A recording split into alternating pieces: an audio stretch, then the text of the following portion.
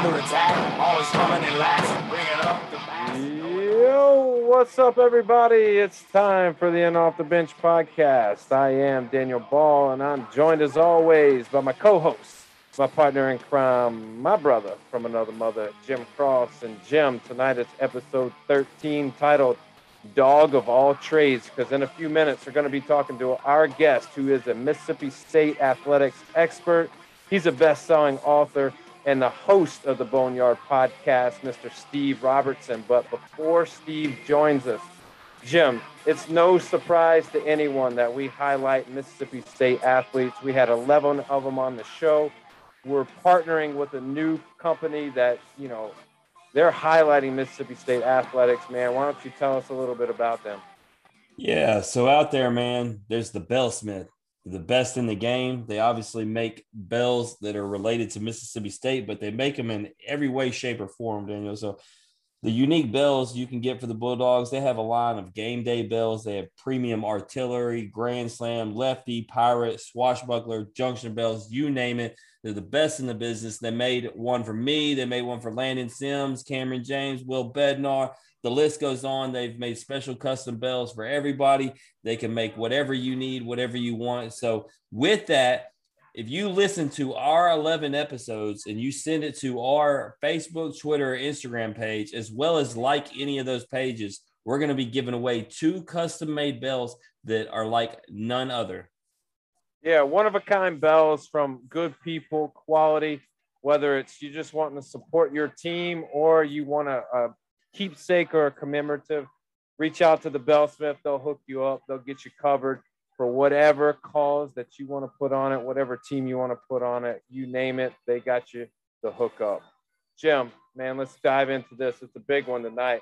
Help me welcome on to the show with the biggest interview in podcasting this week, Mississippi State athletics expert, best-selling author, and the host of the Boneyard podcast, Mr. Steve Robertson.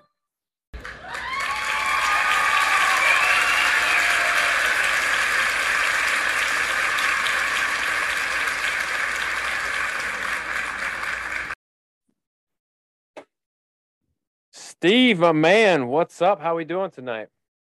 Man, I'm doing great. It's we're close to National Signing Day for football, so there's not a lot of sleep these days as we're kind of scouring, the message boards and calling sources and calling players and calling coaches. And there's never any end to what we have to do at this point in the year. But, yeah, that's why we love it, though, right? I mean, it's a soap opera for college football fans. And so we love all that stuff. And so we're working hard to get the most accurate information we possibly can. Yeah, I mean, it's got to be exciting, during this time of the season where, like, it's a mad dash, it's a race, it's digging, it's grinding, it's talking to people, and really, I find it like investigative work. Like, you guys are trying to like get the scoop before it happens and be the first one to put it out there, but not only the first, but the accurate story. So what? Yeah. What is it like? Just being as busy as you are, but also, I got to ask, you're a big music guy. I see Ace on your Instagram. I see Nita Strauss. I see Alice Cooper. So talk to me a little bit about the music background. I mean, on the podcast, you can't see the video, but you got the tats, you got the look. Like, tell me about music and how big of an influence it plays in your life. Yeah, it's huge. I mean, I always have music going on. And, for me, I guess what it really all started was, I'm a child of the 70s. I'm from the 1900s, so I'm old, I guess. But, I mean, when I was a kid, man, Kiss was everything. I mean, it's like everywhere you looked, everywhere you saw them. And, there was movies, there was lunch boxes, there was garbage cans. I mean, Kiss was on everything. And then in addition to all that, they also made some really cool music. And Ace Frehley was my guy, man. Space Ace was the guy for me. And got a chance to see him recently solo for the second time right down front.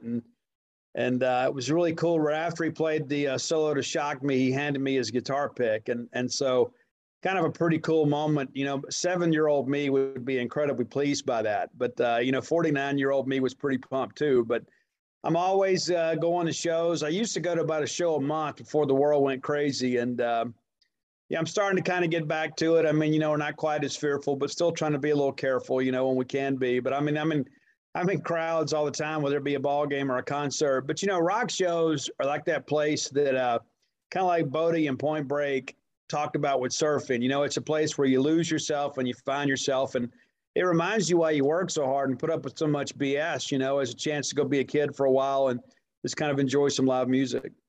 Yeah, I absolutely can resonate with all the words that you're saying, coming from a guy whose first concert was AC/DC, and watching Angus and Brian Johnson go through the crowd and giving them a high five while Angus is on Brian Johnson's shoulders, just playing throughout the stadium. It was awesome. So, I feel you, and I get it, man. And music, there's nothing better. But if you had to choose one album that would just be your album, maybe it's the soundtrack of your life, what album are you choosing? That's a great question. It's something that I've pondered many times, and it probably depends on when you ask me. I would let me give you a top three, and then we'll work down to one. Okay. So of the more modern rock, I would say Shinedown, Sound of Madness. You got a good Memphis boy in there with Zach Myers. Number two, I would go with, and this is kind of controversial, I would go with Ozzy's Ultimate Sin album. I think the Jakey Lee years were actually the best Ozzy solo years. I know that I'm in the minority, but I am who I am. And then number one, I would probably go Motley Crue, Shout at the Devil. I think that was their breakthrough album. And to this day, I still think it holds true. Yeah, it's got some 80s, characteristics to it, but it is a great rock album. And, a lot of other people would tell you Appetite for Destruction, Led Zeppelin 4, Metallica's, Master of Puppets. So they're all great albums and favorites of mine too. But, there's just some songs and some artists that speak to me more than others. And so that would probably be my top three. So, you mentioned Shinedown, you mentioned Zach Myers, got a connection with him growing up with Jim and I, and he spent many a nights spending the night over at Jim's house, weekdays, weekends. What a great guy. Nice to see him grow from Zach Myers' band and work his way into where he's at now. But I got to ask you, Beatles documentary just came out. Don't know if you had a chance to take it. It's pretty long, but where do the Beatles stack up in regards to, maybe not just on your list or where they fall for you, but like in regards to the evolution of music? Where do the Beatles fall? Well, the first thing I would say is Zach Myers owes me an autograph. I went to a meet and greet in Tupelo at the Bancorp South Arena, and because he was so close to home, he went home to Memphis, so I forgive him for that. But everybody else on it, and that's back when Nick Perry was with the band, and so I got Nick's autograph, I got Brent, I got Barry, and then I don't have Zach. And so I got some friends that are like, oh man, yeah, I'm really good friends with Zach. Well, dude, hook me up. It's like, let me get together here and get this resolved. I mean, I've got 3 Shinedown tattoos. I've got the Shinedown Junkies for Fame avatar on my 247 profile. It's been there for 10 years. There's not a bigger Shinedown fan in the state of Mississippi. So Zach, if you're watching, holler at your boy. I got you taken care of. And I'll tell you what, my dad's actually got the best autograph. It's hanging in his garage. It is a Zach Myers autograph that says, to him afterward, it says, and Big Al, which is my dad's name, he called him, you got the best breakfast in Memphis, because we were living in Memphis at the time. So he's got a Zach Myers autograph with the co-signing of saying he's got the best breakfast in Memphis. It's crazy. I've met Zach Myers' son, but I haven't met Zach Myers. I'm at a show, and Gary, Gary, I can't remember the name of Gary's podcast. Gary out of Memphis. I was on his show a lot, during the Hugh Freeze stuff. But so I go to a show, and there's Zach's kid, walking around out in the crowd with his headphones on, and I'm like, Gary, dude, can I get on the guest list? Something. It's like usually when I go to shows, when I go to shows at clubs, I don't even have to ask. I don't like I'm in a band, so nobody says anything. I just walk backstage. But but no, it's great, man. I love Zach, and I love their music, man. I've been a fan since the beginning, and to watch them go from being kind of opening act at clubs to being a headliner, it's very rewarding because, I mean, when you meet those guys and you're around them, you kind of realize how much they appreciate their fans. And I think Brent Smith is the best vocalist in the game today. I could talk about Shinedown all day, but to your Beatles question, I haven't watched the documentary yet, but I've got some friends who are Beatles fanatics who are like, dude, you would love this. I did watch Above Us Only Sky, which was about the recording of Imagine, and it was phenomenal to watch the Beatles kind of sit there and just talk together. I've got so many people that have said, even if you don't love the Beatles, you'll love this documentary. And that's when I have spare time, when I'm not watching, binge watching some series, I'm watching music docs because I like to know the stories behind the songs. I mean, it's like there are some songs that are best left for personal interpretation, but I like to know what the artist fully intended. I mean, I write poetry, I write songs and things like that to express myself. And I had a book of poetry come out earlier this year. And it's so funny, like, you write what's on your heart, and then other people say, well, hey, what were you thinking here? And I'm like, I don't want to tear that from you. Like if what you feel is correct. I mean, I don't want to take that from you, but I've had so many people that have like, when I read this is what I hear. This is what I see. And as an artist and as a person that kind of puts his heart into everything, I appreciate other people's interpretation of the work, but when you see the creative process for people who are absolute geniuses, it's very inspirational. So yeah, it's on my list. Let me get through signing day, and I plan to sit down and watch that in its entirety and just kind of be inspired by the greats. Yeah, I mean, it's a good glimpse behind the velvet rope, so to speak, of what it was like with them, coming up with riffs, coming up with the lyrics to songs, and even putting songs together in a matter of minutes. It's really spectacular. It's unbelievable. If you're a music fan, I would highly suggest, when you get a free moment to check it out. I think you would enjoy it.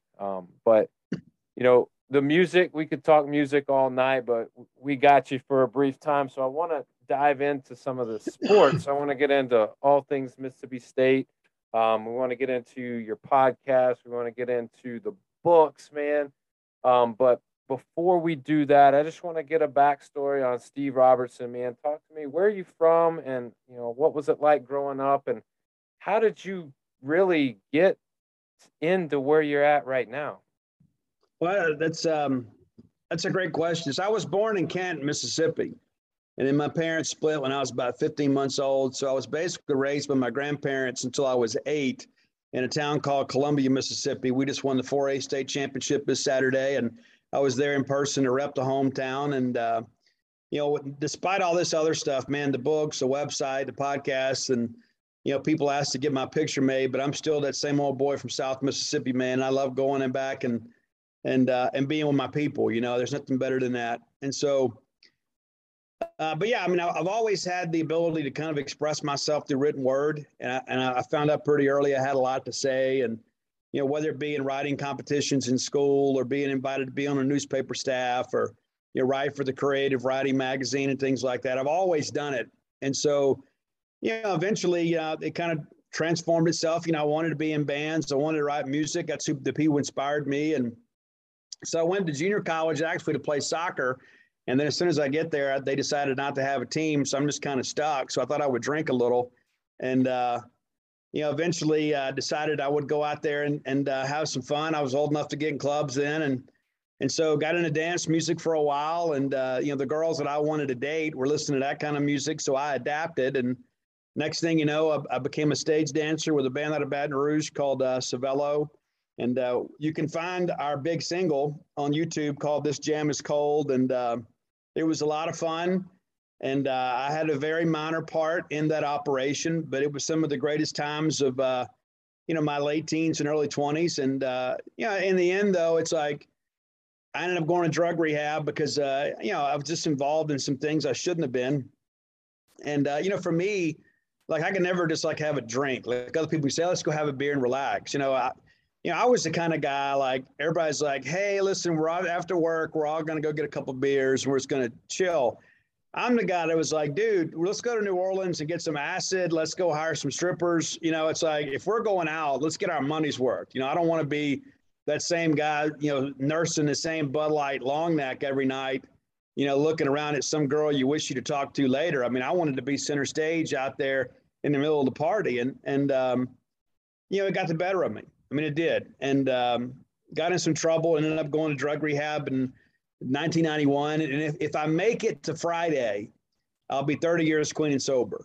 And yeah, man, really proud of that. And, the odds are against us, man. And I spent a lot of time kind of advocating for people in recovery. And I spent a lot of time helping other people. At least twice a week, I get a message from somebody. You're like, man, my wife's an alcoholic or my kid's into drugs. I don't know what to do because there's so much stigma. People are scared to be open about it. And so they see me, and I'm real visible and open and transparent about my struggles. And I'm not afraid to help somebody else. And, the sad thing is they never stay. It's like they're in my inbox and you give them some information, and sometimes it's just more work than they're willing to put up with. But it helps me too. It reminds me, man, that beer will still get you drunk and drugs will still get you high. And I don't need to ever forget that. And so when I got clean and sober, I really kind of re-embraced writing. This is a way for me to kind of deal with things that I was going through, a way to express yourself. A lot of stuff I wrote, I never share with anybody. And then with the gift of the internet, I started writing this newsletter, this Pick'ems column, just among friends. And it started with among friends. The next thing you know, in like 2 years' time, I got 2,500 people on a mailing list just to read my Pick'em column once a week, during the SEC. I mean, I didn't have money to start a website or a web page. So I just had this email newsletter.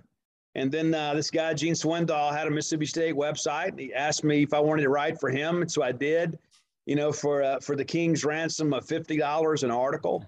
And, and now 21 years later, I guess, I've been doing this 21 years now. I've been with Gene for 20 years.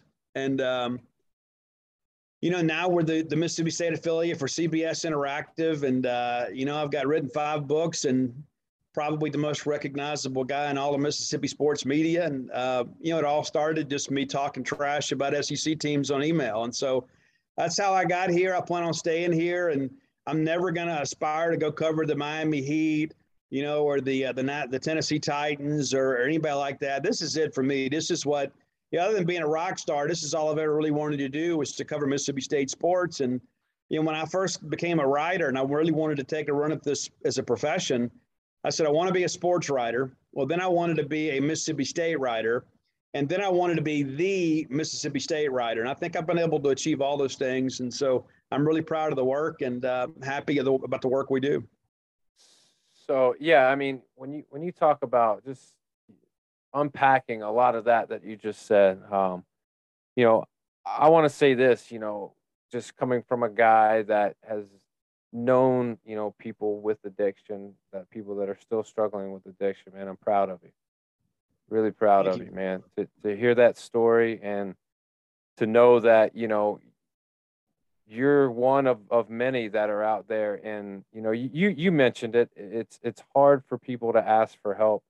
I think a lot of it comes down to you don't want to admit that you have a fault or an issue or a problem. And a lot of it too is who's going to help me or who wants to help me. So, advocating for those people, man, my hat's off to you. And I know it's a struggle and I know it's tough and it's a new day every day. And I think what you do being a writer is a great way to channel those frustrations and channel yourself into positive energy, man. So, keep up the good work and just know that there's people rooting for you and people that are proud of you. And, anytime that you can give back and help people out, it's always much appreciated on this podcast for sure. You did mention writing, and I got to ask, you're Mississippi State recruiting reporter. Obviously, you've been able to, catch high profile guys, commits, and talk about stories and really get close to a lot of people. Being a Cowboys fan, I got to ask about Fletcher Cox. I got to ask about Dak Prescott. On the field, off the field, what kind of guys are they? Well, they're probably better guys off the field than they are on the field, which is wonderful to say in this day and time, because every time you turn around, there's all this gotcha journalism where you're trying to find an athlete in a weak moment where you can kind of tear them down. And that's the thing, with Dak. It's like I tell people, listen, Dak enjoyed college. I mean, okay, he didn't come to Mississippi State and he wasn't a Boy Scout. I mean, he had a great time. But the reality of it is this is a guy, too, that really embraced his fans, and he embraced young people, and he understood his role as a role model and being the face of Mississippi State. And, what's funny is, when I broke his commitment to Mississippi State, there were some people that were so jealous. They said, oh, he didn't really commit. And I just kind of laughed at all that. But, Dak was one of those guys from the beginning. He just had this magnetism about him. He drew people to him. He wanted to win, and he knew in order for him to win, you had to win too. And there are a lot of people that have this, this jealousy, whether it be professional or athletically, and he never possessed that. He knew he had to get the most out of his guys, and so he was, as great as he was as a leader, he was an even better teammate to those guys. And I remember a story too when LSU kind of recruited him late. He went down there and took a visit to kind of make some locals happy. And his mom had kind of cheered for LSU too, but it was going to be his decision. And so he calls me on the way back from the LSU visit, and he's like, hey, listen, I'm turning my phone off until signing day, but here's my mom's number. So if you need to reach me, call me here. And I said, well, dude, how did the visit go? And he said, the whole time I was down there, I felt like I was cheating on Dan Mullen. And they didn't even stay the full 2 days. But that, again, that kind of shows his character. I mean, when he made a commitment to Mississippi State, he meant it. And he is an icon in this fan base forever. And Flatch, I mean, what's interesting, the first picture that he sent me to set up his recruiting profile was a picture of him in a black Under Armour shirt wearing sunglasses. And I'm like, Fletch, this isn't exactly what we're looking for. He goes, well, that's what I want. So that was his profile picture, him wearing mirrored sunglasses in his profile with his arms crossed like this, but he's a character, man. But, he comes back to Starkville and run into him from time to time. And he's still the same guy that he was when he was at Yazoo City. And I remember asking him, like, his junior year, I said, so, you going pro this year after your third year? And he goes, man, I got 2 years of eligibility left. I don't know, we'll see. And of course, we all knew he was going to be a first-round draft pick, but he had such a good time here. If money wasn't a factor, he'd come back. But the reality of it is, we knew that, I don't know that we fully expected him to be what he's become, but we're so incredibly proud for him because it's good to see good people win. And there are a lot of people out there getting paid a king's ransom to play a kid's game that are just bad people. And both of the guys you mentioned are people that, you could have those people, sit in your house for a month and house sit for you and come back and everything be right where it was. I mean, they're quality people. And we're proud to have an association with them. So let me ask you this, is after you see Dak last year, obviously he has a pretty gruesome injury, and a lot of people said a lot of different things. Was there any doubt in your mind that he was going to be able to come back just as good, if not better? No. And it's like, I remember so many people like on Cowboys Twitter were like, well, that's it. And he was playing at an MVP level then. I mean, he was leading the NFL in passing and would probably shattered the single season record. And then he goes down and just, I remember the look of anguish in his face. And you and I both know it wasn't about his leg. It was about his team. It was about, here I am finally achieving my dream and playing at a high level, being the guy quarterback I always wanted to be, and that's been taken from me. But if you know anything about Dak Prescott, there's no way that an injury is going to keep him down. He is going to keep back and keep fighting for everything. And I'm so happy that he got the big money. That was the thing that I was most worried about, is that now people would see him as damaged goods and maybe not give him his fair market value. But that didn't happen. Dak is, the quarterback of the Cowboys now for the foreseeable future. And, I just wish they could kind of get healthy around him and perhaps they make a run at this thing in the NFC. I mean, they got off such a great start, and then you had all these bumps in the road. But, it's not Dak. I mean, sure, there's some times that he could play a little bit better, but it's his team. And I think a Super Bowl is on its way sooner rather than later. Yeah, I mean, you look at the NFL as a whole, you got a couple teams that are sticking out as far as being just pretty dominant from week to week. But for the most part, like, you're seeing it. Anybody can be beat by anybody. It just depends on the week. And, the Cowboys are no exception to that rule. And, I mean, it's just like any any NFL game, you're talking about two teams that are the best at what they do. So you can't have any off weeks. You got to go out there. You got to focus. You got to do the game plan. If you don't, you're going to get beat. I mean, that's as simple as it's put. But it's nice to know. It's nice to hear validation from you that as a Cowboys fan, like what I think is possible. Like you're making it seem that much more real because what type of people that we're talking about. You know them with not just an athletic connection, but a personal friendship that's there. So, I'm a big Dak fan. Let me tell you one thing too and I think it's important to know this too about Dak. Is so when Mississippi State beat UConn in women's basketball, of course, Dak was in attendance, and a lot of people have seen the interviews and all that stuff. Well, they didn't see this. Is so, he goes back and speaks to the team, and he's leaving. There's 3 or 4 people around, kind of an entourage, security type detail.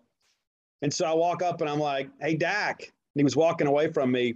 So immediately 2 guys kind of stepped to me. I mean, when you look like me, you get a lot of attention from security, and Dak's immediately like, "No, man, he's good. He's good." He stops, immediately comes up and hugs my neck. He's like, "Man, how are you? Can you believe this happened?" That's who Dak is. That's behind the scenes. You see the stuff on TV and you think, "Oh, it's all an act." It's not an act. I mean, he is that genuine a guy. He remembers everybody that was there for him before he had his NFL millions. And I think that's the most refreshing, endearing thing about him is he's still the same guy he was. And he grew up in Houghton, Louisiana. Just has a bigger bank account. Yeah, I mean, when I was in Omaha, he was the same way with the baseball team, no different than you're talking about that situation. I mean, he was loving on them guys, hanging out with them guys, everything Mississippi State, and the people loved it. Yeah, so, before Jim gets into all things Mississippi State and gets into your books, I got to ask about the Boneyard podcast. What's the podcast? What's it about? How do we catch it? Where do we catch it? When do we catch it? Yeah, so they asked me to do that show, I guess, a little over 10 years ago now, and I didn't want to do it. I initially turned them down because the people that put that network that I was with originally, like they gave all their friends podcasts, like that had no access. So it was basically just a bunch of fans that had shows, and all due respect to those guys, that just doesn't work well. You can't run a network like that. So I told them, no, I'm not going to do it. I think that was a bad business decision. And eventually they stayed after me and they're like, "Hey, we'll give you a little money for the show." I'm like, "Okay, I'll give it a shot." And then at that point, once I got involved, I wanted to be number one. It's like it wasn't enough just to do a show. I wanted to have the show. And so I'm on Monday, Wednesday, and Friday. It's a 90-minute show most days. It's all about Mississippi State athletics. And, people always say, "Well, Steve, you got so many advertisers." I probably have turned down 3 times as many because last year I had over 3 million downloads. I mean, that's a lot of people listening to Mississippi State athletics, and so I just think it's incredible to think about, we can sit at home, we can talk about sports, and there's so many people that aren't in Mississippi that love Mississippi State. And I get so many messages from our servicemen and women that are, in a foreign land that get a little taste of home by listening to the show. And there's so many other people that have reached out and said, "You know what, Steve, we get no Mississippi State coverage out here in the state we live in. This kind of makes me feel like I'm back in Starkville." And you can't put a price on that. It's like you're doing something of value to other people. And these are the only people that I really care about. It's like, it's not that I have negative feelings about other fan bases. I mean, one in particular I probably do, but no, I do. I'm being disingenuous. There's one fan base I really don't care for at all, but this is my target audience. And, so if we can bring them some inside coverage about Mississippi State they're not getting elsewhere and make them feel a little bit closer to Mississippi State, I think that's a wonderful thing. Absolutely. So yeah, Steve, we're going to get into it about being an author. And I'm going to be honest, I was sleeping on you when I was introduced to you in Starkville by Greg James. I had no idea, the books that you had. I mean, to be honest, I'm from Memphis. I wasn't big into Mississippi State or Ole Miss. And then I went into the military and I was in Florida, California, Iraq. And then I came back. And when I moved here, I came to North Mississippi. And that's when I kind of got into the scene. And I didn't really know about, your books and everything that had went down with all that. And so, getting prepared for this episode, I'm reading and I'm absolutely fascinated. And Daniel will tell you, I am not a big reader, but I cannot wait to dive into your books because I couldn't be more intrigued. And so with that, you're titled best-selling author. First of all, before I even get into the books, like, how does that feel when you're just labeled that? Well, I really don't know how to respond to some of that sometimes. It's like, so when I first got, I was already writing a book about recovery, and I didn't know what I was doing. It's like you sit down on a computer and you just kind of regurgitate everything, and you hope it's in an organized form. I didn't know clue what I was doing. And then I got a contract. I had a literary agent contact me and said, hey, there's going to be multiple books written about this whole Ole Miss Hugh Freeze thing, but you're the guy that needs to write it. And so I wanted to do it. Part of it was ego. It's like, yeah, they're right. I don't want somebody else telling my story, And so he taught me how to outline a book and, kind of what the writing process looked like, because I had no clue. And so I wrote it. And then like 2 weeks before it came out, I wanted to vomit every day. I mean, it's like, I'm just going to put myself out here to be judged, potentially open myself up to litigation. It's like, there's a lot of stress involved in all that. But I think at the end of the day, it's really about not being afraid to fail. Mm-hmm. There's so many times you get in your comfort zone and you want to be safe and like, hey, I don't want to put myself out there. But I hadn't felt that way in a long time. I was like, this is something new for me. I mean, I can handle all this internet stuff. I'm pretty much a social media ninja. But I was like, I wanted a new challenge, and I put it out there, and it debuted at #1 on a Mississippi bestsellers list, knocking off John Grisham's Camino Island that had been #1 for 33 straight weeks. So there was my name and John Grisham, and I said, hey, we need to copy that out and frame it, because that'll probably never happen again. But thankfully it has. But then you get the first one down, and I'll be honest with you, it's like, they wanted me to write a sequel to Flim Flam, but my heart just wasn't in it. It was just like, let me do this. Let me contact some of the great Mississippi State heroes of the past and have them talk about the rivalry, like their favorite moments in the rivalry. There's never been a book like that. Every book written about the State Ole Miss rivalry has been written by some Ole Miss guy, with a bow tie and a mint julep. I mean, so, I thought, well, let's tell our side of the story. And so I wrote Stark Villains, and it exploded too. And I had so many people that were so thankful. My agent comes back and says, hey, why don't you write a sequel to this one? And so the quarantine was going on. I'm like, sure, why not? So that was my quarantine project. I don't want to look back one day and my grandkids say, hey, Grandpa, what did you do during the great quarantine of 2020? And say, well, I watched Netflix and got fat. I wrote a book. And so that was my quarantine project, and it's doing really well. And, and then I've been writing lyrics and poetry, most of my life. And I hadn't done it in a while, and I wanted to kind of exercise those muscles again, because this was supposed to be my year off. And so I'd written some poems, and a lot of them is just for yourself. A lot of times it's just say, this is what I'm feeling. Let me process this and kind of get it out of my system. And sometimes it's good and sometimes it's not, but all of it's very therapeutic. And so I'd shared some with a friend of mine, and she was like, you're doing yourself and the world a disservice by just having this stuff on a folder on your computer. You need to publish this stuff. And so I thought, well, hey, contrary to popular belief, I did not self-publish those earlier books. That is so funny to me. It's like these people that want to kind of erode any accomplishment that I have. I take it all as gain, because it's like, I must really be impactful on your life, and you must truly hate me to make up these things about me. But the book of poetry I self-published because, I wanted to stay relevant. It was supposed to be my year off, and I said, hey, I'll put this out here. And it's a little bit different. You kind of like when Alice in Chains did Jar of Flies, it's like, hey, we'll do an EP. It's a little different. And so I just wanted to show a different side of myself. And it's been on the bestseller list in the state of Mississippi for 6 straight months, which is amazing. They tell me it's the highest rated poetry book of the last decade. I got nominated for Mississippi Poet of the Year. I didn't win, but it was just nice to be nominated. I had a friend of mine that said, you know what, they're not going to name a poetry book of the year this year, but if they were, this is it. And so it's nice to get that respect from your peers. I never wrote that book to make any money. It's, I don't think that's what art's about. It's about just sharing things. And I'll share a story with you real quick about Bloom's Oleander, which is the name of the poetry book. I had this lady, man, it's out of the blue, find me on Facebook from Colorado. And she said, hey, I'm in this Zoom Book of the Month Club. And this lady who's a Mississippi State fan said, hey, let's all read this poetry book. And she said, I read this one, and she said, it was like you're telling my story. And she said, it's a poem called Songbird. And she said, man, I was in this abusive relationship and I was married to this guy and it was just awful. And she goes, I finally left him and I thought my life will never be the same. I'll never find happiness. And she goes, I found this great guy and everything changed. I'm happier than I've ever been. I'm married to him. We got a wonderful life. And she says, but you wrote my story. And I just wanted to reach out and tell you. And of course, I've never heard her. And I think that's the beauty in art and sharing your heart with other people, is that people respond to authenticity. And it's crazy too that probably the most popular poem in the book is this true story, by this girl I was once in love with. It's called Almost the Queen. And she lost the homecoming runoff by one vote. And so then, like, everything in her life after that kind of unraveled. And so I wrote it. It's called Almost a Queen. And a while back, I was kind of walking down the streets of nostalgia, and I wrote another poem kind of about that.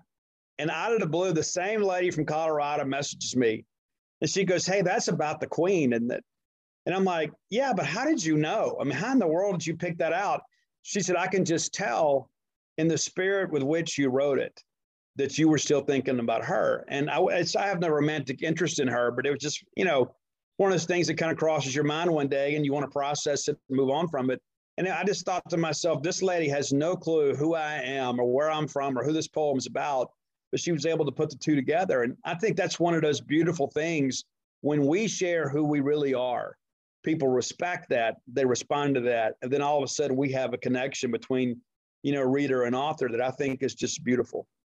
Yeah, go ahead. I had a question in regards to the poetry, and I always wondered this: is poetry something that you sit down and you write a poem start to finish? Is it something you start and then come back to? Are there works where you start it and you're like, I can't finish it, or is anything ever truly finished?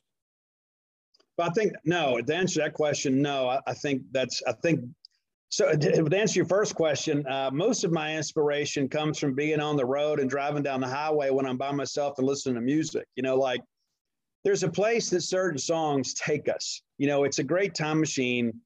And there's some songs, like I listen to Shinedown's, Shed Some Light. I used to always tell people I want that played at my funeral because it's just it speaks to my heart. And sometimes I'll put songs on repeat because I think and this will sound kind of crazy, and I'm okay with that. I mean, I'm okay with the label, I think there is so much magic out there in the ethos. And there are certain songs and certain moments in your life that will allow you to kind of open up and accept those things if you're willing to share them. And so that's what happens. I'll be riding down there and like just the mood that a song will take me to, I'll be remembering. I remember when I felt that way. I remember when I experienced that. And then I begin in my head, it's almost like torture. It's like all these other thoughts will come and rhyming patterns and things like that. It's gotten to the point sometimes I have to pull over on the side of the road and just put it in notes in my phone just so I can finish the drive because, there's just some parts of it. When it begins to flood in like that, you got to capture it or you'll lose it forever. And so a lot of it just kind of came in my travels. I mean, out on the road covering Mississippi State baseball, and in my head, I'm writing poetry, and it's like you think, oh, I got to stop and write this thing down because I got to share this. And I believe, and again, this is kind of new Zen Buddhist type thinking, but I believe if you don't keep it, you don't share it, that you lose the ability to grab it. I think you have to kind of honor the fact that it is a gift to you to share with other people, whether it comes from God or a higher power, Mother Nature, whatever you choose to call it. I think there is an inspiration behind all that. And the more you share, I think the more you get. And so I take that responsibility very seriously. And, Blooms of Oleander kind of allowed me to share some of that. And I wrote about that in the introduction, that all the great songs and all the great poems and all the great paintings, they're all out there, just waiting for us to kind of grab them and bring them and share them with each other. And I think that's some of the beauty in life.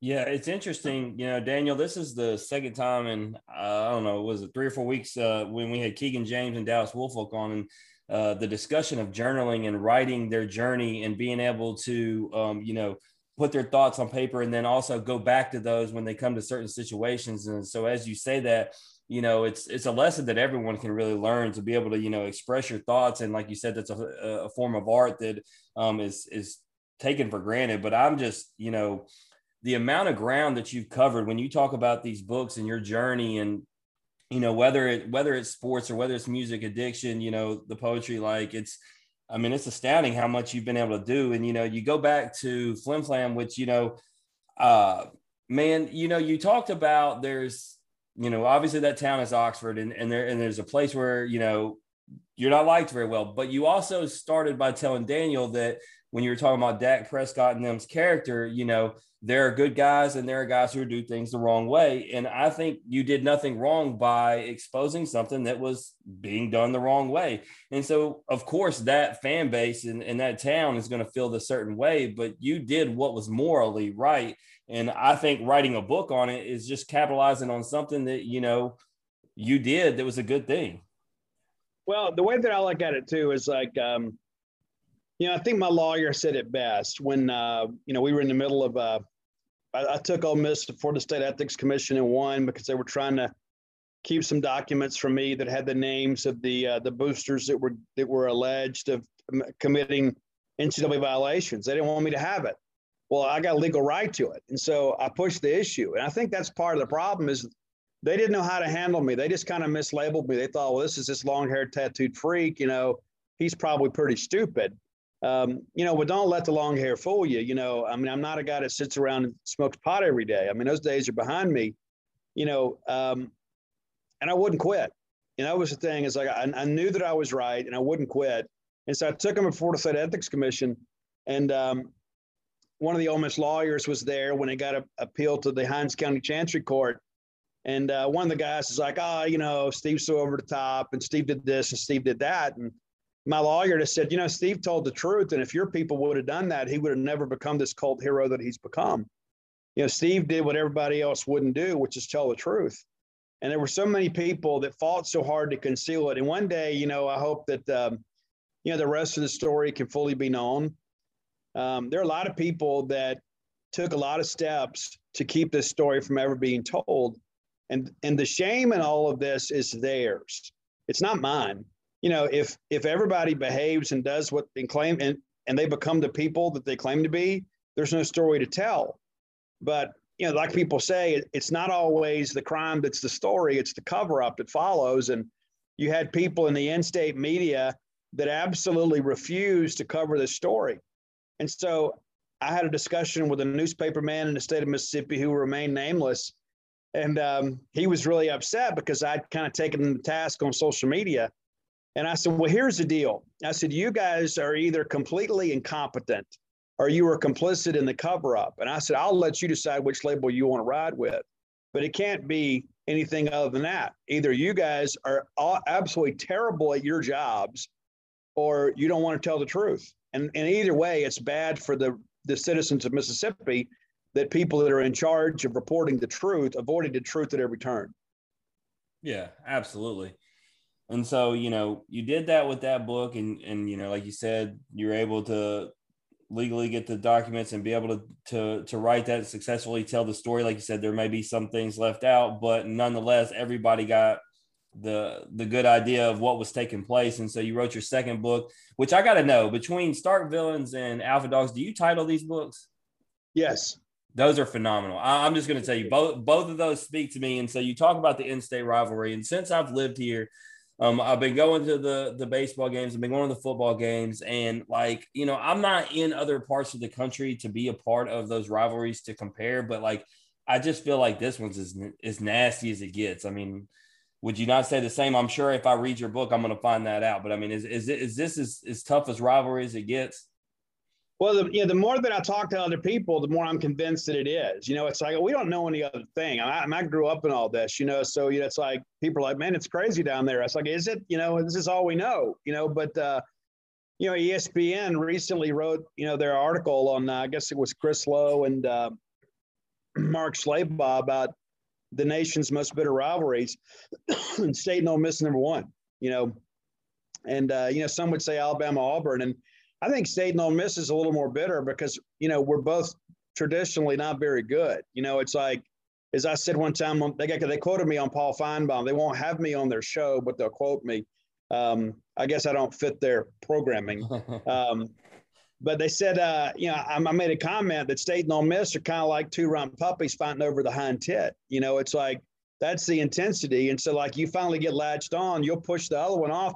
They can starve to death. You don't even care. In the neighborhood in which we live, I mean, the chances of us being able to routinely compete with Alabama, LSU, Florida, Georgia, are pretty slim. And so you're fighting for a will to power within the toughest league in all of college football. And so, yeah, it gets a little brutal sometimes. And so, but the reality of it is too, I laugh at these people that say, oh, it's gotten so bad. I think, where is your sense of history? I mean, when you say that, you're speaking from a place of ignorance. It's gotten so bad. It's always been bad. And that's one of the things I detailed in Starkville and Xana Alpha Dogs. I mean, you go back, the very first game between Mississippi State and Ole Miss was delayed 40 minutes because a former Ole Miss player played at Mississippi State, and the coaches at Ole Miss, the coach player, thought it would be an unfair advantage that State had a former Ole Miss player. So they refused to play the game. There's a bunch of crybabies. So State sat the kid, and then they won the game anyway, like 22-0. But in 1905, State and Ole Miss play in Jackson for the very first time. State wins the ball game, and these smarmy, smart-aleck A&M cadets performed a full military parade funeral down Capitol Street in Jackson to demonstrate the death of the Ole Miss athletic spirit. That's 1905. And then you get to 1946, and this is detailed in the book, where State and Ole Miss were playing, and guy went over there and painted the campus maroon and white. You go back to 1926 when State had won like 13 in a row, and Ole Miss finally wins, and they tear down State's goalposts, and a riot breaks out. I mean, these are our grandfathers, man. These are our great-grandfathers out there laying haymakers on each other. Don't sit here and bore me about, oh, it's gotten so bad. You're an idiot if you don't know that. State and Ole Miss people have hated each other even before there was a Mississippi State and Ole Miss. There's this bourgeoisie class in the state of Mississippi. Then there's the blue-collar class.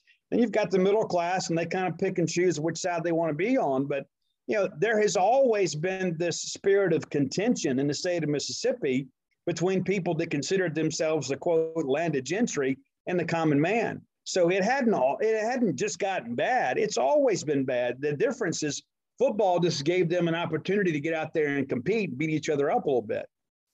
Yeah, and so I want to go transition straight from there because we had Will Rogers on here, and this is a kid who wanted to go to Ole Miss, and they never gave him an opportunity, and he went to Mississippi State, which, we're sitting here talking about poetry. It's poetry the way it came together because, as he said on here, he felt like the last dog to the bowl, and he said he feels like Mississippi State's treated the same, and he felt like this was where he was supposed to be. So, the idea that he thought Ole Miss was where he wanted to go, but Mississippi State was that perfect place, and it built that his identity within Mississippi State's identity were one. And so, I just want to ask you after this year with what you've seen from him, whether on the field, off the field, just the chip that he carries on his shoulder, your thoughts on Will Rogers. Oh, Will's a renegade, man. I mean, that's, it's like Will just happened to be a Bulldog born into an Ole Miss family. That's as simple as I can say it. I mean, he has the grit and the character that kind of fits the blue collar value system of Mississippi State. He's not that cultural elitism type kid. I mean, that's just not who he is. Now, that may have been the team he cheered for in his youth, but as he got older, I think he realized this is where he belonged. And I think the fact you mentioned being the last dog of the bowl, I mean, yeah, he feels like he has something to prove. And he proves it every Saturday. I mean, just like they don't win that game at Auburn. I mean, you're down 28-10 at the break. And then Will Rogers gets a touchdown and he's barking up and down the sidelines, telling the defense, just give me the ball back. Just give me the ball back.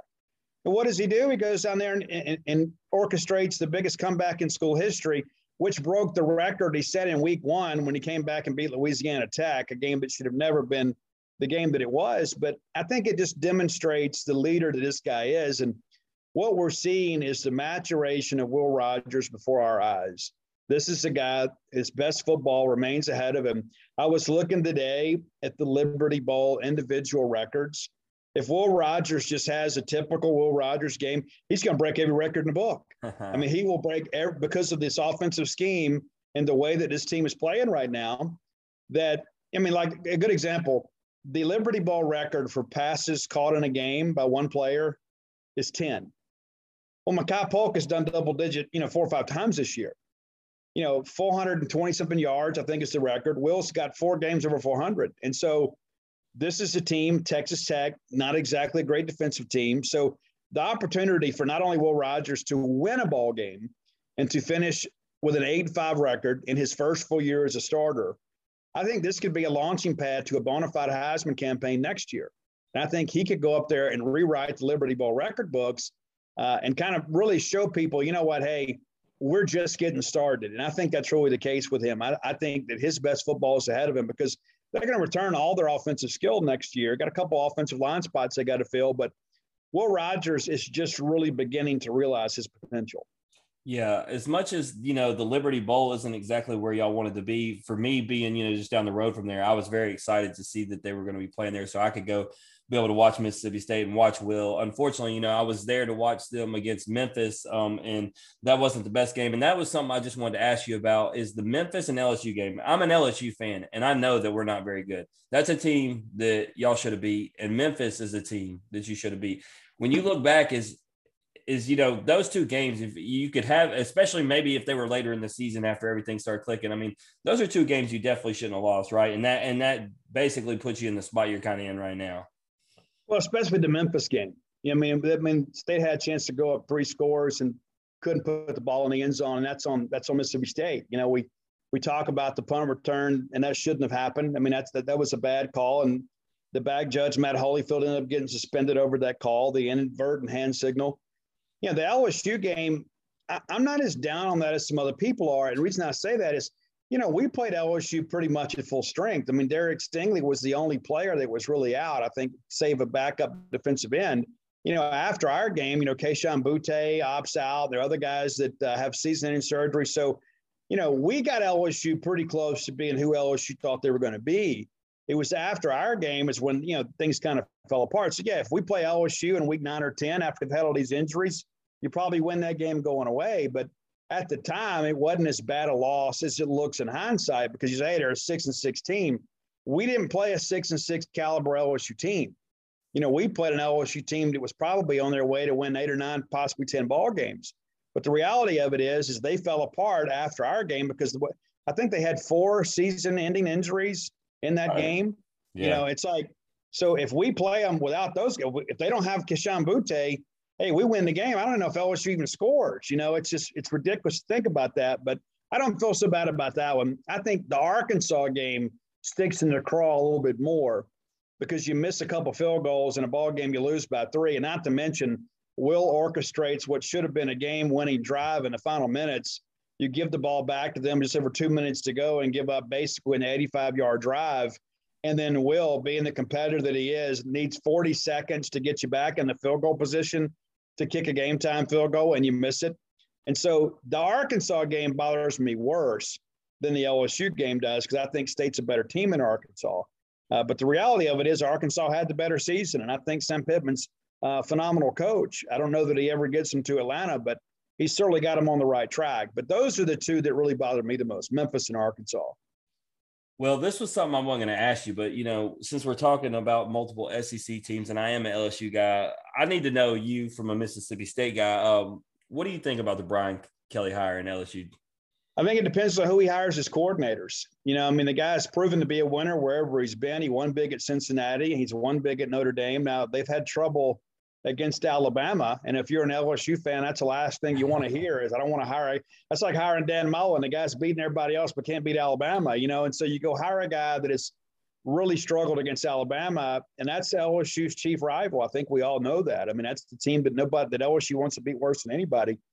I think it is a good hire. I think the salary is absolutely ridiculous. And I think, we talk about, used to give these guys a couple of years to figure it out. With the money we're paying nowadays, you can't afford to do that.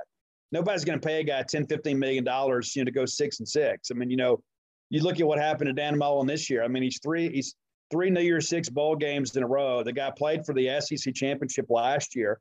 He has one bad year and he's gone. That's what we're trending towards with these huge salaries. One bad year and you're gone.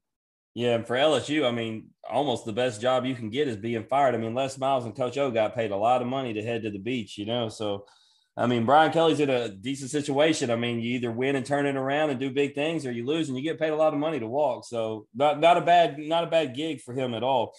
But turning to baseball, and that's where I first met you on multiple occasions. Family friends of the James family, and I was along for the whole ride for Mississippi State this year. Like I said, I'm an LSU fan. These guys asked me, our other host, Randy's not here. Daniel and Randy put me on the spot before the season started. They said, Cameron James, Cade Smith, you watch them their whole high school career. You're friends with their family. You got to pick one, LSU or Mississippi State. Well, I chose Mississippi State right here on the podcast. What a decision to make. I was there for the whole ride. And so, as were you, and, just how amazing was it start to finish, even with the, obviously there was the Missouri series that you really hurt, and then obviously the SEC tournament. But other than those setbacks, man, just how amazing was the run for you? Well, it's one of the greatest experiences of my life. I told everybody in 2019, yes, Jake Mangum's last year. And so I decided that year that I was going to stay on the road as long as Jake was chasing the record, the SEC hits record. And so then he hit it, and I was like, I'm having so much fun out here covering road baseball. I think I'm just going to stay out here, And next thing I know, I'm in Omaha. And I remember that very first ball game. I think it was between, Michigan and I don't remember who they played the first game. It's off the top of my head, but I'm walking down first base line, and Kickstart My Heart comes on as the teams are coming on the field.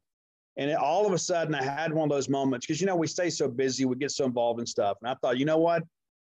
I'm exactly where I want to be. There's no place in the world I'd rather be than right here, right now in Omaha, Nebraska, watching the College World Series. And I thought, man, how great is it going to be to see Mississippi State take this field? And they did. And of course, it didn't go the way we wanted. But I thought, I've had so much fun covering road baseball, and nobody really does that anymore. So I said, well, this year I'm going to do the same thing. So 2020, we lose the season. So there was a lot of pent-up demand. State had been to Omaha back-to-back years. And I really felt like, even though we lost Justin Foscue and Westberg, I just felt like, we're going to be okay. We'll find some guys who can play middle infield. We knew we had pitching. And I told everybody, I said, we're going back to Omaha. And if we win, it will depend on the matchups, who we get on our side of the bracket. And that's exactly how it played out. We got the better side of the bracket. Of course, we had, Vandy and those guys on the other side. We felt like we were in a pretty good spot. And, of course, we ended up playing Vandy in the final. And as soon as the craziness happened with NC State and Vandy got the pass, I called some friends of mine. I said, of course, it had to be Vandy. They're like, what do you mean? I said, well, this is Mississippi State's moment. So you're about to beat the team that's kind of had your number. And you're going to beat them to win the national championship. So there's not going to be anything fluky about it. It's not like all of a sudden, you played, college at Charleston or Wesley College. You're playing Vanderbilt. You're the defending national champions. That's the only thing that made sense. And so, of course, you lose the first game. And I went across the street and to the Blatt. And I was just going over there to get something to eat because the concession stand had closed. We didn't have a media meal. And I went over there, and, of course, the kitchen was closed. And there's all these students, all these Mississippi State. Hey, Steve, come up here with us. So I go up there, and then all of a sudden, one of the kids were like, so, Steve, dogs in 3, right? I said, man, dogs in 3. Well, then the whole bar is chanting, dogs in 3, dogs in 3. And I'm like, the energy these guys had, even in defeat, it's like I think every Mississippi State fan just felt like, you know what, this doesn't even matter. This doesn't even matter. We're still going to win it. It's our time. We've been up here before, and we were just another team in Omaha, but this is our time. And so when we win that second game, I don't think there was any doubt with Will Bednar on the mound against Kumar. I mean, you could have put Kumar and his daddy both out there, and I think Mississippi State would beat them. I just think, again, it's one of those magic moments where you can kind of see the train coming down the track, and you just kind of appreciate the fact that you're there to see it. Yeah, and I think, I think the reason people weren't bothered by game one, and you did a piece on Houston Harding as well as we did, and or we had him on here, and we were so confident with the way Houston had been pitching for game two, and then like you said with Bednar game 3, you just felt good about both those matchups. And so when you know that you got the upper hand in pitching and, they're going to have to go to the bullpen, they're going to have to go to Kumar on short rest, and he's looked injured. I think everybody could tell through his last performance because, I was there for the whole thing and I watched him pitch in his previous game and you could tell there was something wrong. And so, I don't think there was a doubt in my mind just because of the pitching matchups. I'll tell you what did throw me was that game one, obviously with Cam being my guy, when Cam hit that blast in the first inning, and even Logan Tanner came on here, he goes, we're fixing to take this thing right now. Game one, they felt that way. And then obviously it went the other way. But, Mississippi State, it showed, and I got to tie this back to that other school. And we have a lot of those guys on there and we have a lot of listeners. But I'll tell you, Steve, I had a conversation with 3 Mississippi State players' dads. And we had a conversation. And they told me, in their opinion, for 5 years straight, including last year, Ole Miss has more talent on their roster. He said, but they ain't got the heart and the energy and the fight that these Bulldogs do. And I firmly believe that myself because I've watched both the teams. I've seen the players, and there's something to be said about the way that those guys put it all together and went and made that run. I wrote about this in the new book, in Dogpile. That the one play that happened this baseball season that shows the biggest difference between State and Ole Miss is in Game 3 of the series against Ole Miss. Tanner Allen comes up with the bases loaded. They bring in Broadway, who is their best closer, right? So you got a best on best situation there. And Tanner Allen rips a triple in the right field. So all 3 runs score. Tanner rounds second. There was no stopping him. I don't care what you would have done. He's going to third. So he goes sliding in head first to third, and Justin Bench is on the bag. The throw comes in, it's in the dirt. And so not only did Bench not make the tag, he didn't even make the catch. He just gets clearing out of the way. It's like he wanted no part of Tanner Allen. That's the difference between Mississippi State and Ole Miss. That play right there illustrates it. State getting downhill, doing what has to be done to win. And then your guy, who is not Johnny Bench's grandson, despite the reports to the contrary, he's bailing out. When it came time to make the big play, Mississippi State made the big play. And I think it's one of those things too. I think Mississippi State expects that to happen. They expect to win no matter who the opponent is. And I don't know that there are a lot of teams around here that have that. Arkansas, I think, has that quality a little bit. I think Vanderbilt has that quality a little bit. I think Florida used to have it. I think they've lost it. LSU, they have that quality. I mean, we always joke about, I don't know what voodoo they have. I mean, but it's always like, the last 3 outs against LSU are almost as important as the first 24. It's like you go all the way through it, and it's like you just keep waiting for something. You wait for a possum to run out of the stands. You wait for some streaker to run across the field. Like there's always something crazy that happens that changes the momentum for the Tigers, and I think that's in opponents' heads. And I think when teams come to Dudy Noble Field, and all of a sudden you got 15,000 people chanting maroon and white at your sophomore pitcher out there that would rather be anywhere in the world other than the mound, you're fixing to lose a ball game. And I think State didn't always have that. I think that has developed really over the last few years. I think State's always had the will. They just needed the way. I think now with this new ballpark and these new facilities, they're recruiting at such a high level, and fan support is unprecedented right now that I think Mississippi State didn't just win a championship. They won their first championship. Right. And I mean, I absolutely believe because just like you, I know the roster, I know who's returning. I saw who transferred in, saw who they recruited.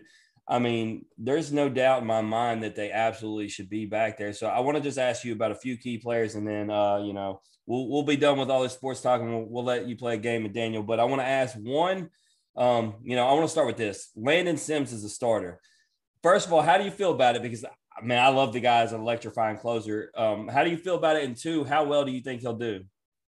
I think he'll do great. He's always been a starter up until he got to Mississippi State, and he just found a role as a closer. It scares me a little bit because what are you going to do in the back end? It's like he could get you a couple wins a week. Now you're going to have him pitching once. Now, is he going to go 6 innings? Is he going to go 7 innings? Who's going to get the last 9 outs for you? And so, yeah, that's a concern. I think it's probably best for his future. I think Landon, Jackson Fristoe, probably your 1-2, and then we'll see, on the rest. I'm hoping Cade Smith will be healthy and he can challenge for that third spot. But yeah, I mean, it's a concern. It's a realistic concern. But one thing's for sure, I can promise you, with Landon Simmons on the mound on Friday night, he's going to give Mississippi State their best chance to win. Absolutely. I mean, I'm excited about that. I do like him coming in and closing, but I do like the Friday night starter. I was gonna, ask, if you thought Fristoe was going to be that number 2. I've been reading it, so you went to that, and then you brought up Cade Smith. Like I said, I've watched him his whole high school career. I think a lot of people, he flew under the radar last year because he was hurt, first half of the season, but he did actually pitch a lot of innings in Omaha, as you know, and put in some quality innings and didn't give up any runs. So if he can stay healthy, I know what he's dealing. And so I definitely think he has an opportunity at that spot. And so with that, I got to ask you one more, and I got to do it. It's a Ole Miss Mississippi State thing. I've had this debate a million times over. Is it Hayden Dunhurst or is it Logan Tanner is the best catcher in the SEC? Because Hayden Dunhurst got the award, but I read the scouting report as far as what the pros think, and Logan Tanner is ahead of Hayden Dunhurst on most of them.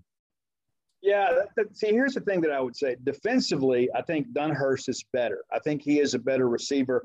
He's a wall back there. He is. I think Logan Tanner has a little more of the clutch gene, though. And I think Logan Tanner is a guy that has a good enough arm when maybe he doesn't receive it, he can kind of overcome that a little bit, I'm going to go with my guy. I'm going to go with Logan Tanner. I mean, the reality of it is Ole Miss didn't make it to Omaha. Mississippi State did. Mississippi State won a College World Series. And so I'm going to go with the guy with the ring over the guy that sat on the couch and watched it from home. I got a bold prediction for you, though. You may not like this. Well, you may like this because if they get a chance to match up. But I think both of them are going to make it to Omaha this year. I know Ole Miss never makes it there. They always come up short. But I actually believe I believe that there's a good chance that because what LSU has, I think LSU, Ole Miss, and Mississippi State could end up in Omaha. I think you're right. I think Ole Miss is more likely to get beaten in Super Regionals because I don't know they're going to have any starting pitching. And that's not to really throw shade at Ole Miss. I think offensively, they're going to be one of the better teams in the country. I don't think there's any question about that. But what do you do in a 2-1 ball game?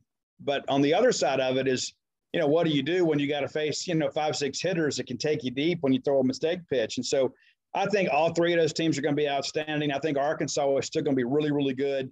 I think he'll take a little bit of a step back, but I think you don't want to go up there and play. I think Vanderbilt's going to take a solid step back. I think they're more in the pack this year. Tennessee, of course, I think is going to take a step back. But, the West is going to be absolutely loaded. And I think those 4 teams – I think one of those 4 teams will win the SEC outright this year. Absolutely. Yeah, I mean, just given really the nature of the SEC, it's teams beating up on each other week in, week out. And, you've got teams like Florida, you got teams like South Carolina, those teams, down as of late, but still they don't make the road any easier for anybody on a week in, week out basis. So, the SEC itself is a juggernaut. It's a gauntlet of games, and if you can win it outright, that's saying something. But if you can win that tournament and put yourself in a position, you got a real solid shot. So it'll be interesting to see where everybody falls and how the chips land. But Steve, man, I feel like we could talk all night, but obviously we want to let you get out of here. So before we do, we'll play a quick game with you that we play with all of our guests. It's called This or That. You down to play? Let's do it. All right, so it's very simple. I give you 2 options. You choose one option or the other. You just can't say both, and you can't say neither. There's only 2 rules. So I'll start off with a softball question. Is it music for you or is it sports? It's music. So is it because it speaks to you and because like it kind of draws back on your past, it like brings you back to certain experiences and certain memories, or is it just you just have a passion just greater than sports with music? Music is play, sports is work. Nice. Hey, solid answer. I like that. So next question. Depending on where you go, you could easily be considered a hero or a villain. which would you prefer, hero or villain? The hero for sure. Some Yeah, people so like the villain. It's not always people like the hero. Well, Very true. I embrace the villain aspect of it too, because like I think the villains are the more colorful characters in stories, you know. So, so yeah, I'm famous in some circles, infamous in others. I embrace both of those, but if I had to choose, I mean, you'd rather be loved than loathed. So, Good point. Solid point. Is it Ozzy or is it Motley Crue? it's Motley. Um, it's Motley because maybe it's just because of the fact that I think that I think deeper into the catalog, there's a little more depth, even though some of their stuff's a little bit cheesy. I like the whole band aspect of it. You know, I like the fact that Motley is kind of like a gang in some respects. Yeah, there's like a, I don't know, there's a, not a cult, but like you feel like you're a part of something more when you're listening to Motley Crue. You feel like you're one of them. Well, not to mention too, like if Motley has a member leave, everybody loses their mind. I mean, Ozzy just keeps plugging in different people, and you know, nobody really cares. You know, Could be Ozzy's gonna something outlive us else. all. Yeah, absolutely. Is a hot dog a sandwich? Yes or no? no. I agree. What about a hamburger? Is a hamburger or a cheeseburger a sandwich? Yeah, I think so. Yeah. I don't know what, like between the two, I don't know what makes one a sandwich over the other. I don't know the characteristics that make up a sandwich, but I agree. I feel like a hot dog it's just not a sandwich. It's just I not. think the fact that it's the bun is a singular piece. You know, when True. you have a top and bottom bun, I think that's what differentiates it from being a sandwich. If you have a top and bottom bun, it's a sandwich. Good point. Good point. All right. Would you rather go to Duty Noble for the Ole Miss series or Davis Wade for the Egg Bowl? Got to pick one. That's the only one you can do for the rest of your life. Duty Noble, hands down. Nice. What is it about that over the Egg Bowl? I mean, Well, you know, number one, obviously, always expect us to win. You know, like going to the Egg Bowl sometimes too. It's like David Murray says it best. Your true rival is the team that the fear of losing exceeds the joy of winning. You know, but like when it comes to baseball, I expect Mississippi State to win. You know, like with the Egg Bowl, sometimes you expect it, but you truly never know. In baseball, is really more about matchups. I mean, you don't get a crazy bounce or anything very often. Usually, it's just kind of about skill and who's on. And I just think Mississippi State has shown throughout the years to be a superior baseball program. And there were a few years in the early 2000s toward the end of the Ron Polk era that, you know, Ole Miss kind of had a little window, and we hired John Cohen and slammed that window shut. So I expect State to beat Ole Miss pretty much every time out in baseball. absolutely. I'm okay with that. I don't know how Jim feels, but I could get down with that for sure. Why would I have an issue with that? Just because I got some Ole Miss baseball friends don't mean I root for them to beat Mississippi State. I don't want to say anything, but you do have season tickets to one over the other. Why did I buy season tickets? Mississippi State and Tennessee come to Oxford this year, and Greg James already has me on the Mississippi State games that I want to go to. That's why it's not what you know, but who you know. I'm just saying, there's a Mississippi State cowbell. You got Ole Miss season tickets. There's Joe Burrow and LSU on one side of your room. Don't forget the Devin Fontenot ball is in the special frame up there. You know, Steve, I'll leave it at this, man. His son is so confused on who to root for. It's ridiculous. So if the poor kid has gone through 5 or 6 different teams, and now, thankfully, I think he's landed on Mississippi State. He's a Cameron James guy. Yeah, he will appreciate the fact that I take him to all these baseball games and he gets to meet all these players. But yes, he only has a jersey of one player, and that is Cameron James. Well, you got to go with the winners. That's right, baby. All right, so the next 2 questions are staple questions we ask everybody. Would you rather spend 5 years living in Oxford or 10 years in a coma? Oh, I would take the 5 years in Oxford easily. Number one, think about all the great music that I would miss in the coma and have to play catch up. But also, too, I mean, I think once they got over the shock of me being there, I think that the streets would just clear in front of me. Like if I wanted to go go to dinner, I think people just kind of get out of the way. I think the restaurants would clear out and have more elbow room.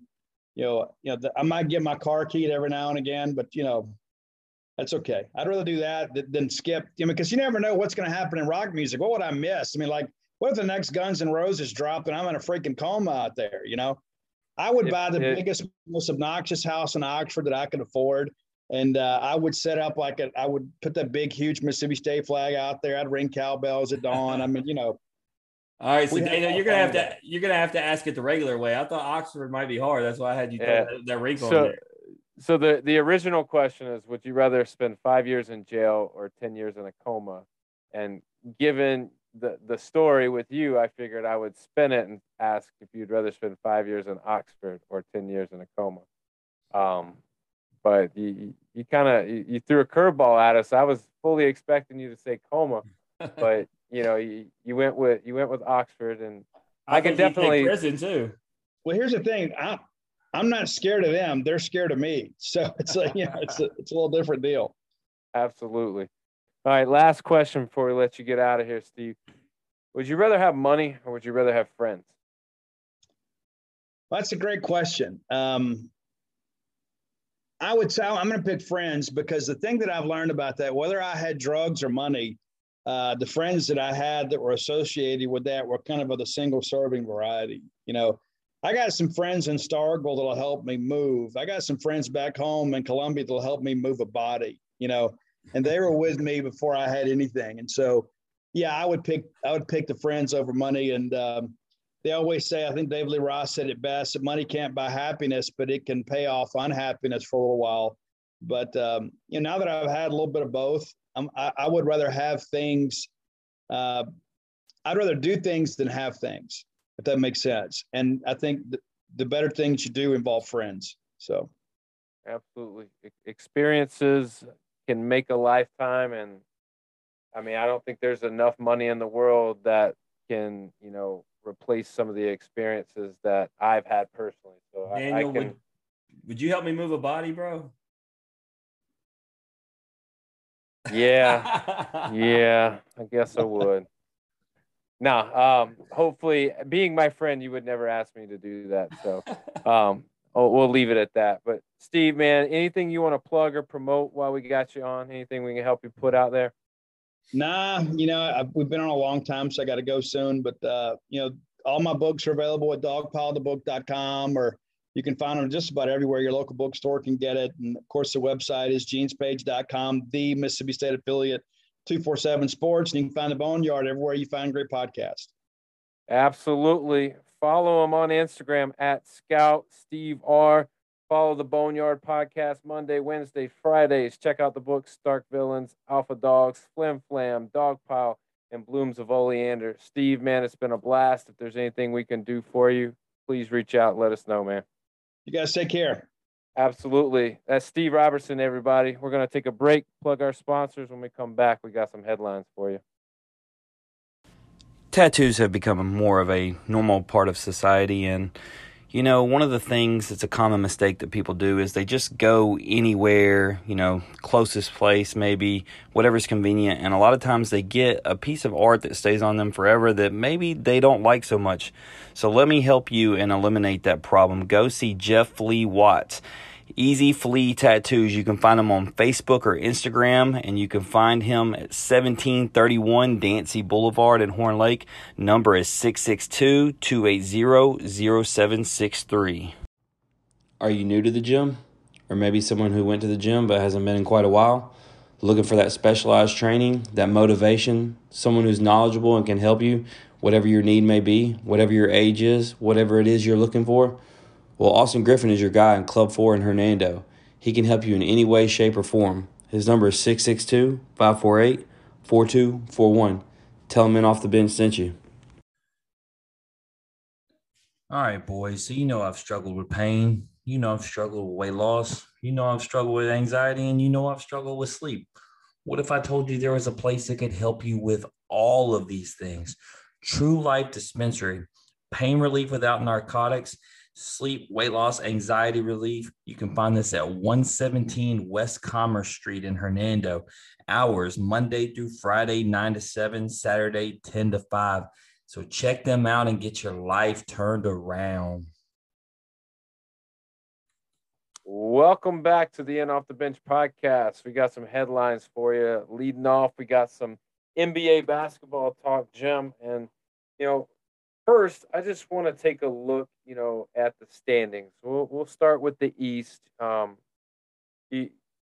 me how good these teams are, and are the top 8 truly the top 8? And I'll give you some scenarios that have happened this week. So you got Brooklyn, who just lost to Chicago. They're number 1. Number 2, you got Chicago, who just beat Brooklyn, who's number 1. Number 3, you got Milwaukee, and Giannis is out. Number 4, you got Washington. Number 5, you got Miami, who's of their last 10, they're 5-5. You got Cleveland, who's won 4 in a row, pretty hot right now. Boston, and then Charlotte, who now has 4 guys entering COVID protocol. So when you look at that top 8, top to bottom, where they fall, I mean, obviously there could be a few changes, with games finishing now and where they started at the beginning of the day. But, who in your eyes is the top 4 seeds in that? Or is it still really a toss-up like it looks on paper? No, it's the top 4. They have now positioned themselves. We said that they were the top 4. They hadn't gotten there yet. Milwaukee was one of them. They've now won 9 of their last 10. So they got to where we knew they would be. We've always talked about Brooklyn and Chicago and Miami. So now the 4 teams that we knew that were a tier above the rest of the teams are now in position. Yes, these other teams are probably playoff worthy teams, but I don't think that they're going to matter when it all comes to it. I'm not trying to just be dismissive, but those 4, I mean, there's a reason why we've been talking about it. We obviously know what Brooklyn's got. Chicago loaded themselves, last year, and then in the offseason. Milwaukee, like you said, defending champ until they're beaten. Miami Heat, not too far back from being in the finals. You got Jimmy Buckets, so I mean, those are the 4 teams. I think no matter who 5 through 8 is, when they play them, they're going to send them all packing. So let me ask you this before we transfer over to the West.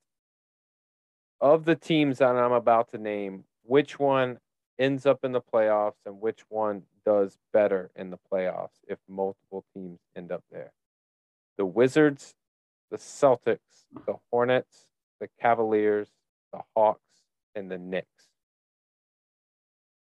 Which of those teams make the playoffs, and who does better in the playoffs? The Knicks, the Hawks, the Cavs, the Hornets, the Celtics, or the Wizards?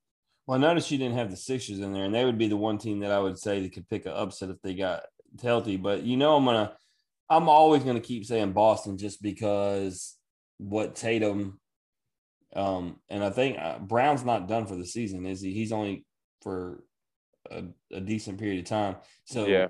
So when you got Tatum and Brown, I'm always going to say they have the potential to knock somebody off. So they're going to make it. The Sixers will make it. I think the Hornets will make it. And, I mean, Washington, Bradley Beal has been able to carry that team. Obviously, they're 4-6 in their last 10, but and lost 3 in a row. But he's been able to do it without Russ.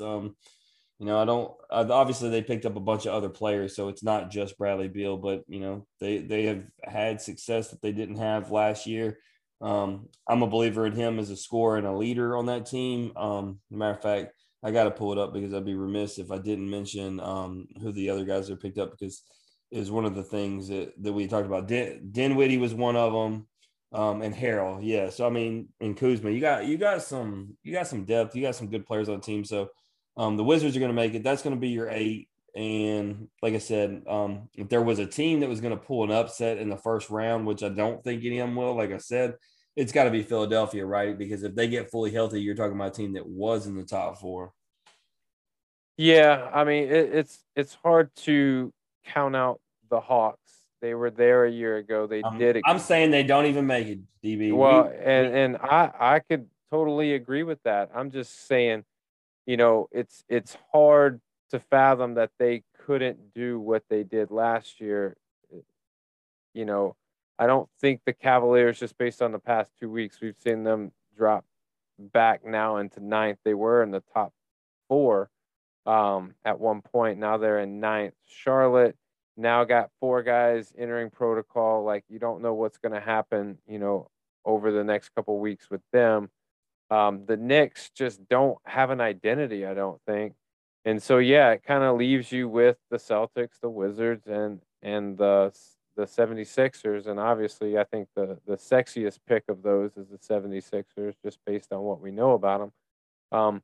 But, yeah, I would like to see the Wizards do something. And I think if there's a team that can do what the Hawks did last year, I think it's the Wizards. I think people would sleep on them going in, and I think they're figuring out how to win with what they got. Obviously, well, let's say it ended today, though. I would not. I mean, Miami is not a team they want to deal with. No, but when you look at the 2 records, as a whole, both of them are at 500, a little above, 14 and 11.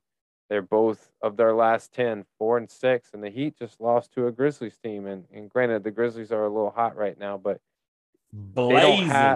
They don't have their best player, and they're beaten teams. But I guess that's a good segue into the West. I want to ask you. No, I want to ask you that instead of you bringing it to me. I want to ask you that because you're the actual Grizz fan. Explain to me how you win 5 in a row without your best player, DB. The only thing that I can say is that your bench rotations get a little bit different, and guys that get limited minutes are now getting extended minutes, and they're actually producing. But you also got guys like Anderson, who has played significant roles for the Grizzlies in the past, that's having to step up and play a role. Dillon Brooks obviously is back healthy, and he's able to carry a brunt of the load. You got Triple J, who's, he could be a superstar one game and be an average player, but you got guys like Brandon Clark and these guys coming off the bench, just holding court, man. They're doing what they have done in the past, having good possessions, scoring buckets, getting rebounds, and not really doing anything negative to hurt the team, which when your best player's out, that's what you got to do. There might be a little bit more balance in the offense with Ja out. There's not so much, centered around him. And I'll ask you, being a Westbrook fan, and you've been in that boat before where the offense was totally reliant on one person or even 2. Like, is this a good thing or a bad thing that, we see the Grizzlies playing a little better without Ja in the lineup? It's a good thing if Ja then realizes when he comes back that he is able to let them guys be more a part of what they do and realize that he doesn't have to shoulder the load. So it's all about how he comes back into that, because we know that Russ is a stubborn guy and he still wants to do it all and he doesn't know how to dial it back. Does Ja have it in him to realize, hey, these guys showed me what they could do without me, so with me, if I do what I can and make sure to keep them incorporated and make sure that they're getting, their shots, we got the ball moving, everybody's getting in. And then the other thing he's going to have to do, Daniel, and this is something that, Randy has said in our group message, the defense is significantly better. And we know Ja's never been a defender. He's going to have to step it up defensively, to keep the Grizzlies doing what they're doing. That would be the other thing. But I think he is not Westbrook. I think he is not as egotistical, so to speak. And I think he'll realize, hey, man, I can not have to do so much, and I can lean into these guys. And this has been good for them. We've talked about it. And I think the biggest one, me and you talked about it when he got paid, Triple J, through these games, he's been the man, and that's what you needed to happen. And so maybe Ja being out of the way helped that. And then when you can put them together, and then you got Brooks and Bain and the other guys. I mean, the Grizzlies are clicking, and the whole thing was all the media members around here said they just wanted them to stay within the top 10. Well, they have now put a 4-game spot between them and the 11 spot. And so, you're worried about just holding on, and you've now put yourself in a nice spot. I don't foresee, unless you just all of a sudden have a collapse out of nowhere, and with the way they're playing, I don't think that's the case. And, I'm looking at their schedule. It's an up and down schedule with winnable games and losable games. I know they like seeing Houston and Oklahoma City in near future games after what they just did to Oklahoma City and how bad Houston is. Dallas is going to be looking for a little payback. I will be in the Forum Thursday night when the Lakers are in town. So they'll be taking an L there, unfortunately. Oh man, that's how it's going to be. They already lost to the Lakers once this year. I'm just calling it like it is. I mean, we'll see. I think you're going to get a lot of whoop that trick, and I think you might get maybe a Russell Westbrook rest day or a LeBron James rest day. No, I've already checked. Y'all, the Grizzlies are the ones that are actually going to be playing the back-to-back. The Lakers are not, so that's another advantage to the Lakers. Yeah, I mean, anytime you got the Lakers on the schedule, it's going to be a tough game regardless of who's playing. Well, and playing Dallas the night before. I mean, the back-to-back does matter. That's one thing that always sucks. Like, I mean, it's part of basketball and it's part of the scheduling, but like you always hate when one team is tired from the night before and then the other team's, rested. You like to see both teams fully rested, but that's part of the game, unfortunately. Absolutely. Any noteworthy things with the Lakers or anything in the West before we move on? I just wanted to solidify, I like to always say, to my own horn when I'm right about things. And the other night, Anthony Davis was an efficient 10 for 15. Westbrook was 4 for 8, only took 8 shots, only had 2 turnovers, and they still lost. And it was because of what I said. It's never been about LeBron or Davis or Westbrook. It never is. It's about that bench unit and the other guys. And it's not even about the role. Like, people make a big deal about, even like Westbrook in particular playing his role on the team, but I don't really think it's that. I think he's doing what he should be doing. If he's taking 8 shots and only turning the ball over twice and distributing out 9 assists, he's doing what he's supposed to be doing within that role. But it's the other guys that have to do it, and unfortunately, the other guys did not contribute very much, and they still lack playing defense. That's probably been the biggest knock, and that's where Russ and Ja have a similarity, right? Because I know Russ is one of the guys not playing defense, but even when he comes out of the game, Monk and Bazemore and all them there, I mean, they're not elite defenders either. So, I mean, they got to find a way to tighten up that defense. And especially, let's use the Grizzlies as an example. I mean, they've been knocking down their perimeter shots, and that's where the Lakers are giving up a lot. So they better learn how to guard that 3-point line. Absolutely, or it's going to be a long night in the Forum for them dudes. Speaking of 3-point line, man, dude, the Warriors and the Suns make me feel like every other team just doesn't even matter, and we just go ahead and get to the Western Conference Finals. Yeah, I mean, you got the Suns beating the Warriors. You got both of them 19-4. It's interesting to me because you look at what the Jazz did last year and you think back, all right, does having the best record in the NBA in the regular season even matter? For these two teams, I think it does. Well, I think there's no team that probably plays better at home, at least over the last 5-6 years, than Golden State.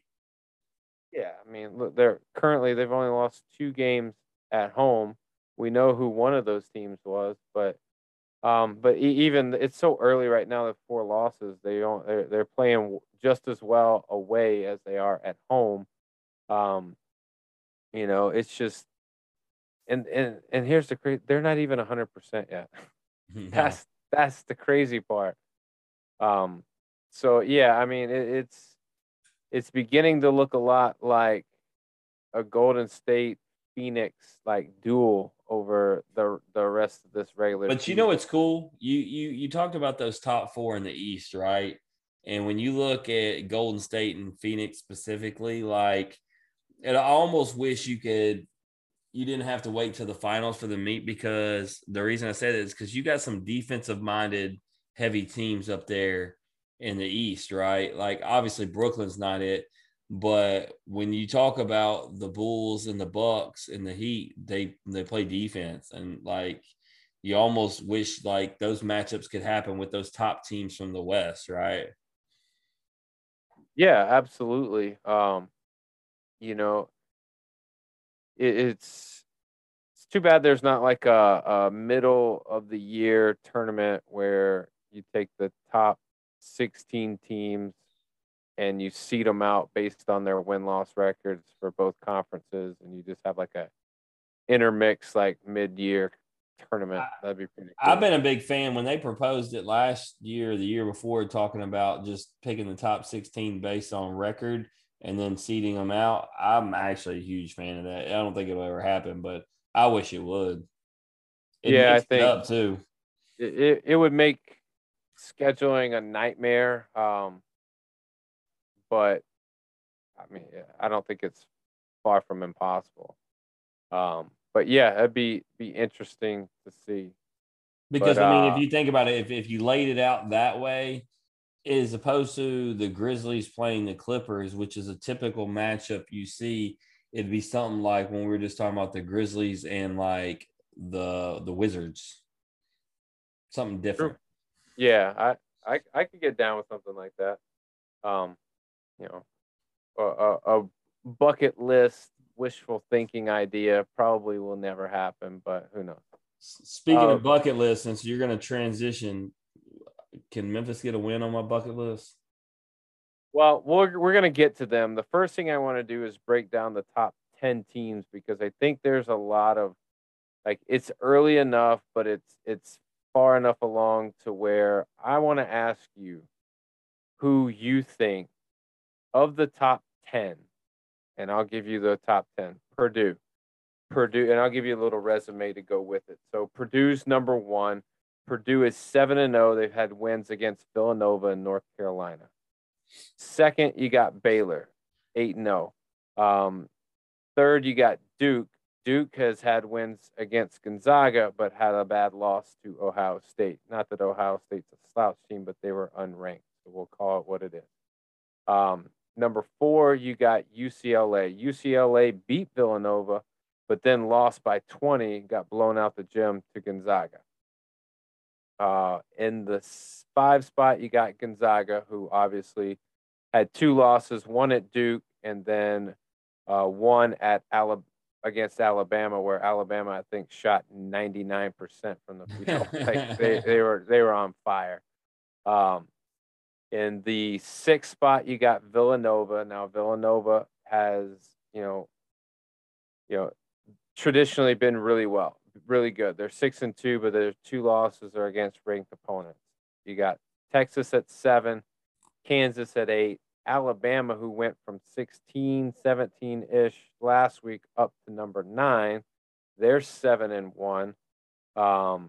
And then rounding out the top 10, you got the Kentucky Wildcats, who, to be honest, have been there's been a lot of crickets around Kentucky. I haven't heard much about Kentucky and seen much about Kentucky, but there they are in the top 10. So my question to you, Jim, is, knowing that top 10, knowing a little bit about those resumes, which of those teams makes it the furthest? Well, first of all, I got a question for you, because you ask me this question all the time. Who won the championship last year? Hey, we all know who won that championship, and you are the champion until somebody beats you. But the Baylor Bears are the champions, and they're sitting in 2. Right. So I think right now you got. I'm not saying necessarily the favorite, but I mean, when you got a team sitting up there at 8-0 and they're the defending national champion, they they hold the respect. And, I think for me, Purdue obviously has earned their spot, but I think Baylor is definitely a scary team. Here's the first team I want to focus on. I'm going to drop down to 5. Gonzaga. All right, so they go through the regular season and they beat up on everybody, and then you got to worry about what they do in the tournament. Let me ask you this: do you think? And their wins were to quality teams, which some would say, well, that's the scary thing, because if they can't beat the quality teams in the regular season, well, then really, what are they going to do in the tournament? But do you think actually sustaining some losses and some adversity in the regular season might help a team that traditionally just runs through undefeated in the regular season? In this case, yes, because the losses are to Duke and Alabama, who are 2 teams that are going to be in the tournament. So when you have early losses to those teams, you know that you got some things to work on. You can compete, but they were in the game with Duke for the most part, and with Alabama, that Gonzaga can compete. But when they shot the ball the way that they do, it had nothing to do with defense. I mean, there were probably some breakdowns defensively, but they were just making shots. So, yeah, I think, when you lose to teams like those caliber of teams, yeah, those are fine losses early. You don't want to set yourself up to have losses like that later in the season and then go, well, we needed to lose. No, I don't necessarily think late in the season you need to lose, regardless of whatever your record is. But early, as long as you can bounce back and learn something from it and modify and make adjustments, I think you'll see Gonzaga, do that. I think Mark Few is a very good coach. He's not going to let these guys get beat the same way that they got beat in those games. So I'll say this then, as I'm looking at, because I'm looking past just the top 10, but it relates to and answering your question about the top 10. I made a comment to you, and boy, did it blow up my face. I said something about it's the Big Ten, making a case for being the best conference in basketball, and now you see Purdue up there lonely, as Michigan and Illinois and the other teams have fell out. They're not; those teams aren't even in the top 25 anymore. Right. Meanwhile, the SEC has 8 teams in the top 25. So, that clearly makes them the best conference in college basketball. And so I say that to say that Purdue should be able to dominate their conference and and they got the signature wins already. I think they're a team that may stay up there at the top. Obviously, I feel the same way about Baylor. I think those, to answer your question, those are the 2 clear-cut favorites. When you get to Alabama and Kentucky, like I just said, there's 8 SEC teams. They may end up all beating up on each other. Kansas, Texas, I need to see it to believe it. They're up there all the time, but they haven't been getting it done as of recently.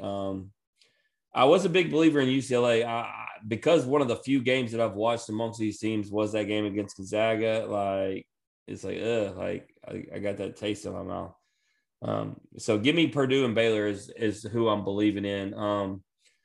Duke, I'm a believer in the sense of it's Duke, but man, just the last few years in the tournament, they've absolutely shit the bed. So I don't know. I don't think I can handle Duke winning a championship. Yeah, so I'm gonna go with the top 2 as the right top 2, and as the teams that I think are the favorites, not simply because they are only the top 2, but because I think they really are the top 2. Yeah, I agree with that, and I rest on my laurels of saying that you're the champion until you get beat, and Baylor, in my eyes, is the champion until they get beat. I see them making a deep run and being there at the end. But I will say, Purdue is no slouch. I've actually had a chance to watch a few Purdue games, and they're unbelievable. Team basketball through and through. They know how to win. They got great athleticism, great players. You got Jaden Ivey, Travion Williams, the big Edney kid who's just a monster down low. Like, these guys can flat out play.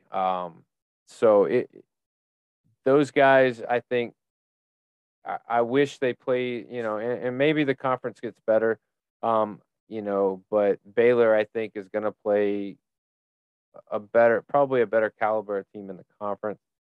So we'll see. But, my money's on Baylor because that's what I believe in. You're the champ until you get beat. So we talked about teams inside the top 25, specifically in the top 10. But let's talk about the hometown team that has dropped out of the top 25 in a matter of 3 games. Which, before we get into them, when you do look at this top 25, what hits you is they play number 9, they play number 13, and they play number 14. And that's a scary thought. Well, it can be double-sided. It can be scary, but it actually can be uplifting. It can be opportunistic. You can atone for the sins that you have made if you can just say take 2 out of 3 of those. You don't even have to take 2 out of 3. You can go to Nashville and beat this team right here, and you can right a lot of wrongs over the past week. What if 100%? What if? And this is a hypothetical because with the way we've been playing, you don't even think you could beat one of them with the way they're playing. We know they have the capability, but you know what I'm saying. But could you imagine after losing those 3 games and everybody? You listen to local radio, it's hard to even listen to. You can't even follow Twitter. The hate for certain players, obviously the criticism of Penny is hard to just listen to. And what if they just turned around and beat Tennessee and Alabama? That'd be wild. In true Memphis fashion, it wouldn't surprise me, but it's not very realistic. Just given what I've seen in the past 7 games, I don't feel like we're a good basketball team right now. I think we have the pieces to be a good basketball team. But they remind me, you ever seen one of those like slide puzzles where you have to slide the pieces until they all match up and it makes the picture? That's what it is, but yet our pieces aren't in the right order. You can kind of tell what the picture's supposed to be, but the order at which to make it a complete picture isn't there. And I still think we're waiting for that to happen. Now, Penny has said, in post-game interviews that when he plays the guys that want to be team guys, they are getting better. How much of that I believe, I don't know. I'm not the coach. I'm not there at practice. I don't know. What I do know is that why are the guys that don't want to be team guys, why are they playing to begin with? Right. And if they aren't playing, then that's not the player's fault. That is 100% the coach's fault. Well, let me tell you, I listened to Gary Parrish today, and we've been talking about these teams at the top. How many guys do you think are in the Purdue rotation? Probably 7. It's 8. How many do you think are in the Duke rotation? Probably the same, 7 or 8. 8. He ran through, and Purdue was the only one that wasn't 8, and it was 9. And he broke down the minutes of those guys, whereas Memphis has 11 guys, and they're all averaging at least, what'd he say? I want to say 9 minutes, 8 minutes. No other team is doing that. And so Penny clearly is doing something opposite of all the teams winning. And so one of the things I thought that was said well today, and I was able to put it to a good analogy as an LSU football fan. So what did we know? Coach O is not an X's and O's guys. He's a recruiter and a leader of men, right? And Penny is that same thing. Meanwhile, you got guys on that bench, Larry Brown, who can coach. And so at what point do you put your ego aside? Because the LSU, it was Joe Brady and Dave Aranda doing all the play calling, taking care of business. O just had to do his job as leading after because he had did the recruiting. Benny's recruited these guys in. He can be their leader, but he doesn't need to be the one making the decision in game. Would you agree? Yeah, I don't. With the coaching expertise that is on that bench, being out coached or not having an answer for certain things that are happening or failing at the coaching aspect should never be in the equation ever. There are no excuses for a lack of coaching or getting out coached. That's you don't bring those guys and make a point to have certain guys like Larry Brown, like Rasheed Wallace, like Cody Topper on the staff if you're getting out coached. You just don't. Like you got to be better. You can't point the blame. You got to start taking it on yourself. And I get it. Like they're like free throws, guys have to make free throws. Turnovers, guys can't turn the ball over. But adjustments and playing the right guys, that is on the coach. Well, do you know who's averaging the most minutes? Alex Lomax. And do you know who the number one guy that everybody said shouldn't be playing on the floor? Alex Lomax. His assist to turnover ratio is 1-to-1. 1-to-1. And as a point guard, that it can't be that. I love Alex Lomax to death, but if it's about winning basketball, you can't turn the ball over. You just can't. And you got to be more productive, and if you're doing those things and you're leading in minutes, like the result, it is what it is. Now, so give me your 5 starters and give me your 3. Let's say we do like every other team in the country that's winning. Give me your 3 off the bench, your 5 starters. So it's difficult because I don't know when Penny says there's guys that aren't buying in, veteran guys, and those were the guys that were eating up the minutes. Like, I don't really know who he's talking about. So I'm basing my starting 5 off of what I'm seeing. So I can tell you Earl Timberlake should be starting. Josh Minot should be starting. Jalen Duren should be starting. I don't know about Lester. I have a feeling that he's one that Penny's talking about, but I would have Lester start. And then I would also have Lander starting. So Amani Baker's not starting. Amani looks lost right now. He came off the bench and looked a lot better in the last game. So I would use him to come off the bench. I would use Malcolm Dandridge to come off the bench. And really, after that, it's kind of a toss-up on who's practiced well, who's playing well, who's trending well, and really what the matchup is. But I think it's got to be Tyler Harris right now. Yeah, he's been playing well. And I really would like to have him in the starting lineup. I just feel like with him, his size is limiting, and you need him to be able to shoot. I think he's better served coming off the bench as a shooter than putting him in the role of a point guard and having him facilitate the offense and then going, oh, on top of that, we need you to shoot the ball as well. I don't think that's his thing. So yeah, like those are my 8 that would be my rotation, my 8 guys. Now, I don't know how you feel about that, but that's where I sit. I'm good with that 8. So you're cutting Hardaway out, you're cutting Lomax out. We've talked about it before. Lawson just doesn't look right when he's out there.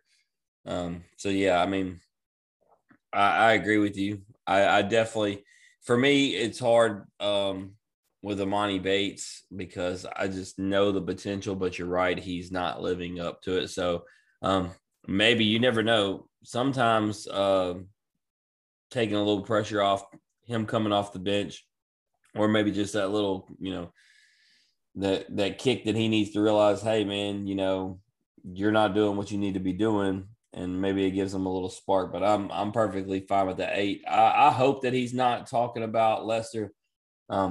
Obviously, I've made no hiding about it that's my favorite dude out there, and I haven't been able to watch as much as you. But when I do see highlights, unless I'm just getting the wrong clips, I mean, I'm seeing him knock down open shots, and I'm seeing him defend well. So I don't know, maybe I'm not seeing the bad parts. Well, I mean, it's I'll give you an example. There were times on offense last game where he would run down, he would stand in the corner, and he would just stand there. No movement, no nothing. There were reports that he wasn't feeling well and he wasn't 100%. But if that's the case and that's the effort you're getting as a coach, why are we playing that guy? But yeah, I think Landers is a big cog into the leadership on the team if he wants to be. I think he's got the talent, he's got the athleticism, he's got the swagger, he's got the confidence to go out there and play with anybody. It's just, does he want it? And that's a question that only the coaches can answer and him. So, here's where I'll leave it is if things don't drastically improve between now and Friday night, Murray State's going to run them off the court. Because you realize for Murray State, this is a Super Bowl game, right? This is a statement game. This is, we're going to prove that we can beat those guys. I mean, along with other teams that we play throughout the course of the year. And this isn't like a Texas Tech, this isn't like a Jackson State or a Jacksonville team or any of those other non-conference games that we build in because we think, we got a good chance to play a lot of people and win. This is a team that's been in the NCAA tournament many times. This is a team that has produced guys with the likes of Ja Morant. Never heard of him. I know, right? So, like, we're not like, if we go out there playing checkers, they're going to be playing chess, and it ain't going to be a fun game to watch. So, well, Daniel, I got an interesting stat for you that I want to tell you in regards to Memphis. I was saving this for the last thing I was going to tell you. I've had to unfollow 6 friends. A few of them are probably mutual because one of the things we talked about, especially when we were going through college baseball, I won't stand for making it personal against these kids or a legend like Penny Hardaway. I don't care if he is struggling, and I don't care if some of these kids are struggling. You're not going to sit there and talk bad about them. And we talked about it. I mean, I don't know who listens to the back end of this. I don't like to cuss, but I mean, they're just a douchebag asshole if you're going to talk about 17, 18, 19-year-old kids. And if you're going to talk about a living legend of Memphis in a personal way, it's a game, and they're making mistakes, but let's not make it personal. And that's bothering me. People in Memphis are so upset about what they're seeing right now that they're taking it personally. Yeah, and that's always been the bad rap that Memphis gets is the passion that we have for the sports in the city, especially at the University of Memphis, runs so deep and so high that it can be a very powerful and a very good thing, but it can also be deteriorating to the program and detrimental to just the fun and the love that we have for supporting that team.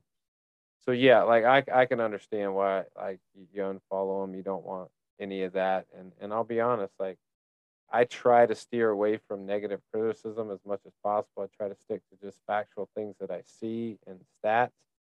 I try not to be disrespectful to anybody, and I try not to say things demeaning to anybody in particular about a game. And it's a game. It really is. Because what does that do? Like, I've never coached a single basketball game in my life. And for me to be able to go out there and demean people for that, like, who am I? Yeah, and then when we've talked about that, and that was something that we've said a million times. I mean, no fan base is unique; they all do it, and you just hate to see it because it's people you know, and it's a hometown, and it's like, man, you got to support these guys and hope that they find a way through this. Let's not tear them down and make the situation worse. Absolutely. So we're gonna transition over to college football, and we're not gonna spend a lot of time on college football. Here's what I'm gonna tell you. Um, we did conference championships last week. That was our pick'em. Um, here's how the results went. You went. You got 5 out of 8 games correct. Yep. I got 5 out of 8 games correct. So your 5 that you got correct, you had Utah over Oregon, you had Baylor over Oklahoma State, you had Cincinnati over Houston, you had Michigan over Iowa, and you had Pittsburgh over Wake Forest. The 5 that I got right, I had UTSA winning, I had Utah State winning, I had Alabama winning, I had Cincinnati winning, and I had Michigan winning. Last week, you had a score of 29. You take your 5 from this week, you got a total of 34 points. Not too shabby. Last week, I had a score of 36. You take and add my 5 points for this week, I got a score of 41. So right now, I got 41 and you got 34. But if We're there's not a way gonna. to make up ground, I know we're not gonna do it right now. But if there's a way to make up ground, it's all these bowl games. Yeah, so I'm gonna give you a week. Friday, December 17th is the first bowl game. We got some time. So next Monday on this podcast, that's what we're gonna do. It's gonna give you some time to look at some lines. And I'll ask you, do you want to go off of point spreads or do you want to go strictly off of just picking them heads up? Well, let's go pick them because then that's gonna be too much work for you to even try to figure out wins and losses. We just Yeah, mark them. I appreciate that. So this is your chance with all these bowl games. You have a chance to get back in the game. You have a chance to take over and end the year with a win. Do I get extra points if I pick Cincinnati to beat Alabama? We'll talk about playoffs. We might go more points for those games, but we'll see. You know, me and you've been on the All Sports All Plays Network, and I got on there, and Randy was disappointed in me. I talked up Cincinnati, and then when they asked me to pick, I was like Alabama. I couldn't do it. You couldn't do it, and I understand that. I can see why. I tried to make myself believe, like I was working so hard convincing 3 other guys, and then when it was time to pick, I didn't even pick it. Man, you set them up just to jump off the cliff. Come on, man, you're better than that. All right, let's talk NFL. Let's go back to last week's game. And so let me pull them up. I mean, we had a fantasy matchup, a battle. I know you don't want to talk about it. The Patriots ended up beating the Bills in Monday Night Football tonight. The Patriots were they were getting 3 points, and they ended up getting that. They ended up winning by 4. You actually picked the Patriots in the pick'em, so you'll get yours. I picked Buffalo, so I will not be getting points for that. Shocker. Cowboys and the Saints. Do you remember I did that to hedge my bet? That was one of those hedge ones. Yeah, and that was a good call. Good call on your part.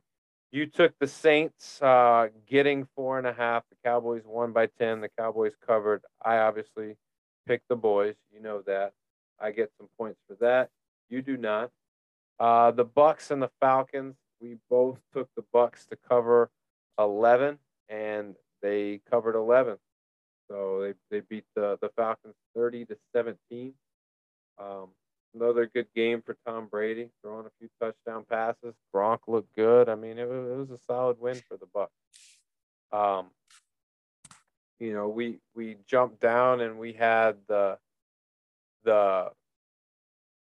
the Ravens Steelers game. You went with the Ravens, who was giving 3.5, and I went Ravens giving 3.5. So we both lost that game because the Ravens.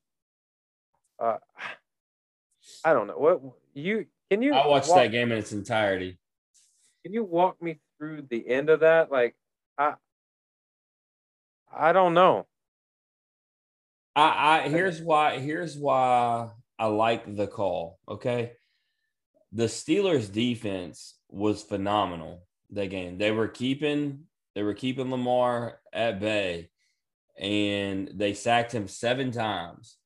And I think when you look at that offense, that's a team that you feel like can get a 2-point conversion at any time. They can get you 3 yards. And so I don't think you want to extend that game out anymore. So you go ahead and try to win it there instead of go to overtime. I like the call. I like the play call because it should have actually scored. The receiver dropped it. So, like, Baltimore made the right call. They made the right play. It just didn't work out in their favor because the Steelers played a hell of a game, man. The defensively, they had the right scheme.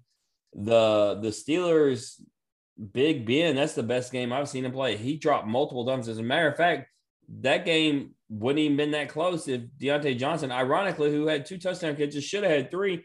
He had a ball that was dropped perfect in his hands on a 50-yard pass that I couldn't believe it because Ben doesn't just drop dimes like that anymore. Put it right in the breadbasket. He dropped it. But Ben looked really good because Baltimore was stuffing the run, and then the Steelers played great defense. It was a good game. It was one of those games where so this is what the Steelers do to you recently, right? In the last year or two, because they're not the Steelers of old. You watch a game and they'll do a game like this where Tomlin coaches so well, Ben plays so well, and you think, man, the Steelers can contend. I don't know who the Steelers play next week. We'll find out when we look at the games, but I'll tell you this, Daniel, they're going to lose because they do this. they do this. They've done it a few times. They set you up to, yeah.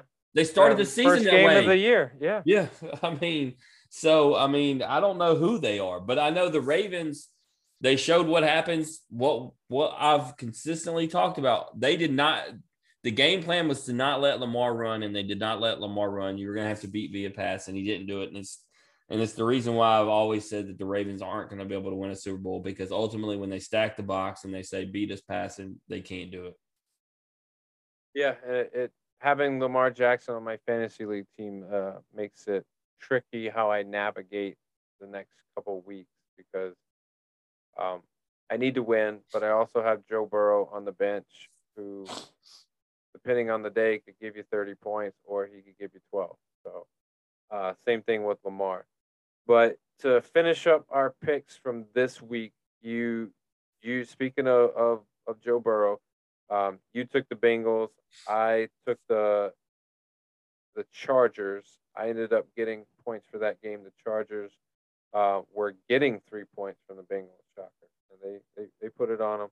And then finally, Dolphins, Giants. You took the Dolphins giving 3 points. I took the Giants getting 3 points. Dolphins won. So you got the points. We both finished 3-3 for the week. Your record improved to 36-23 for the season. My record improved to 30-23 for the season with this slate of games coming up. So let's get to it. Week 14, December 8th through 14th. Before we make our picks, man, shout out to the Detroit Lions for getting a victory on a hot Vikings team at that. Absolutely. Beating them up, beating them down, and throwing a touchdown at the end of the game. And look at that. I had no idea that was a Thursday night game. So I just told you the Steelers just won a game, and they're going to lose to every play. So the Vikings, I'm going to tell you right now, look, when we get to – because we're going to pick this game just because the Vikings just lost to the Lions, and they're going to turn around and beat a Steelers team that just beat the Ravens. And then everybody's going to be like, I just don't understand teams week to week. All right, well, you are in first place. I am in second. I will defer my first pick to you if you'd like it, or I can take it. What would you like?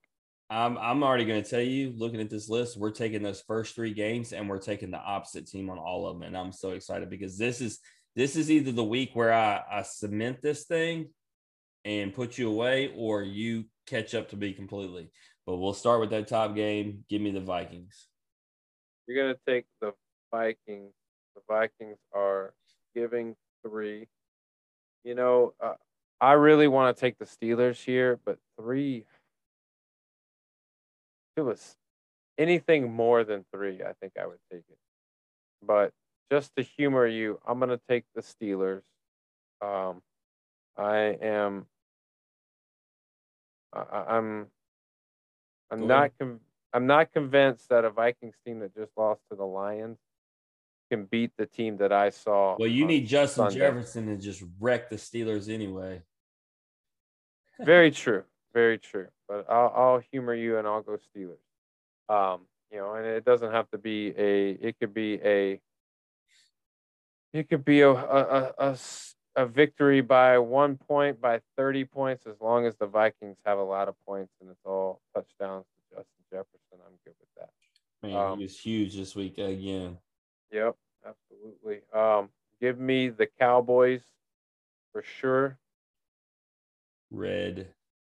Washington football team, Antonio Gibson, Memphis, University of Memphis, going to have a huge game. I need him. Tony Pollard, University of Memphis, going to have a huge game. Anyways, moving on. All right, game 3. That should be a storyline here in Memphis, by the way, because he's now getting the bulk of the carries more than Zeke, especially because Zeke looks hobbled. I mean, Tony Pollard may not be the starter, but he gets more carries, and he's obviously your third down back. So you're actually looking at a game where he plays special teams. He's gonna catch the ball out of the backfield. He's gonna get So the point is, he's on the field more. So you got a game in which basically you could say your 2 premier running backs are Memphis football players. Yep. There's one thing that Memphis knows how to do, that's kicking and running. So Bills and Bucks.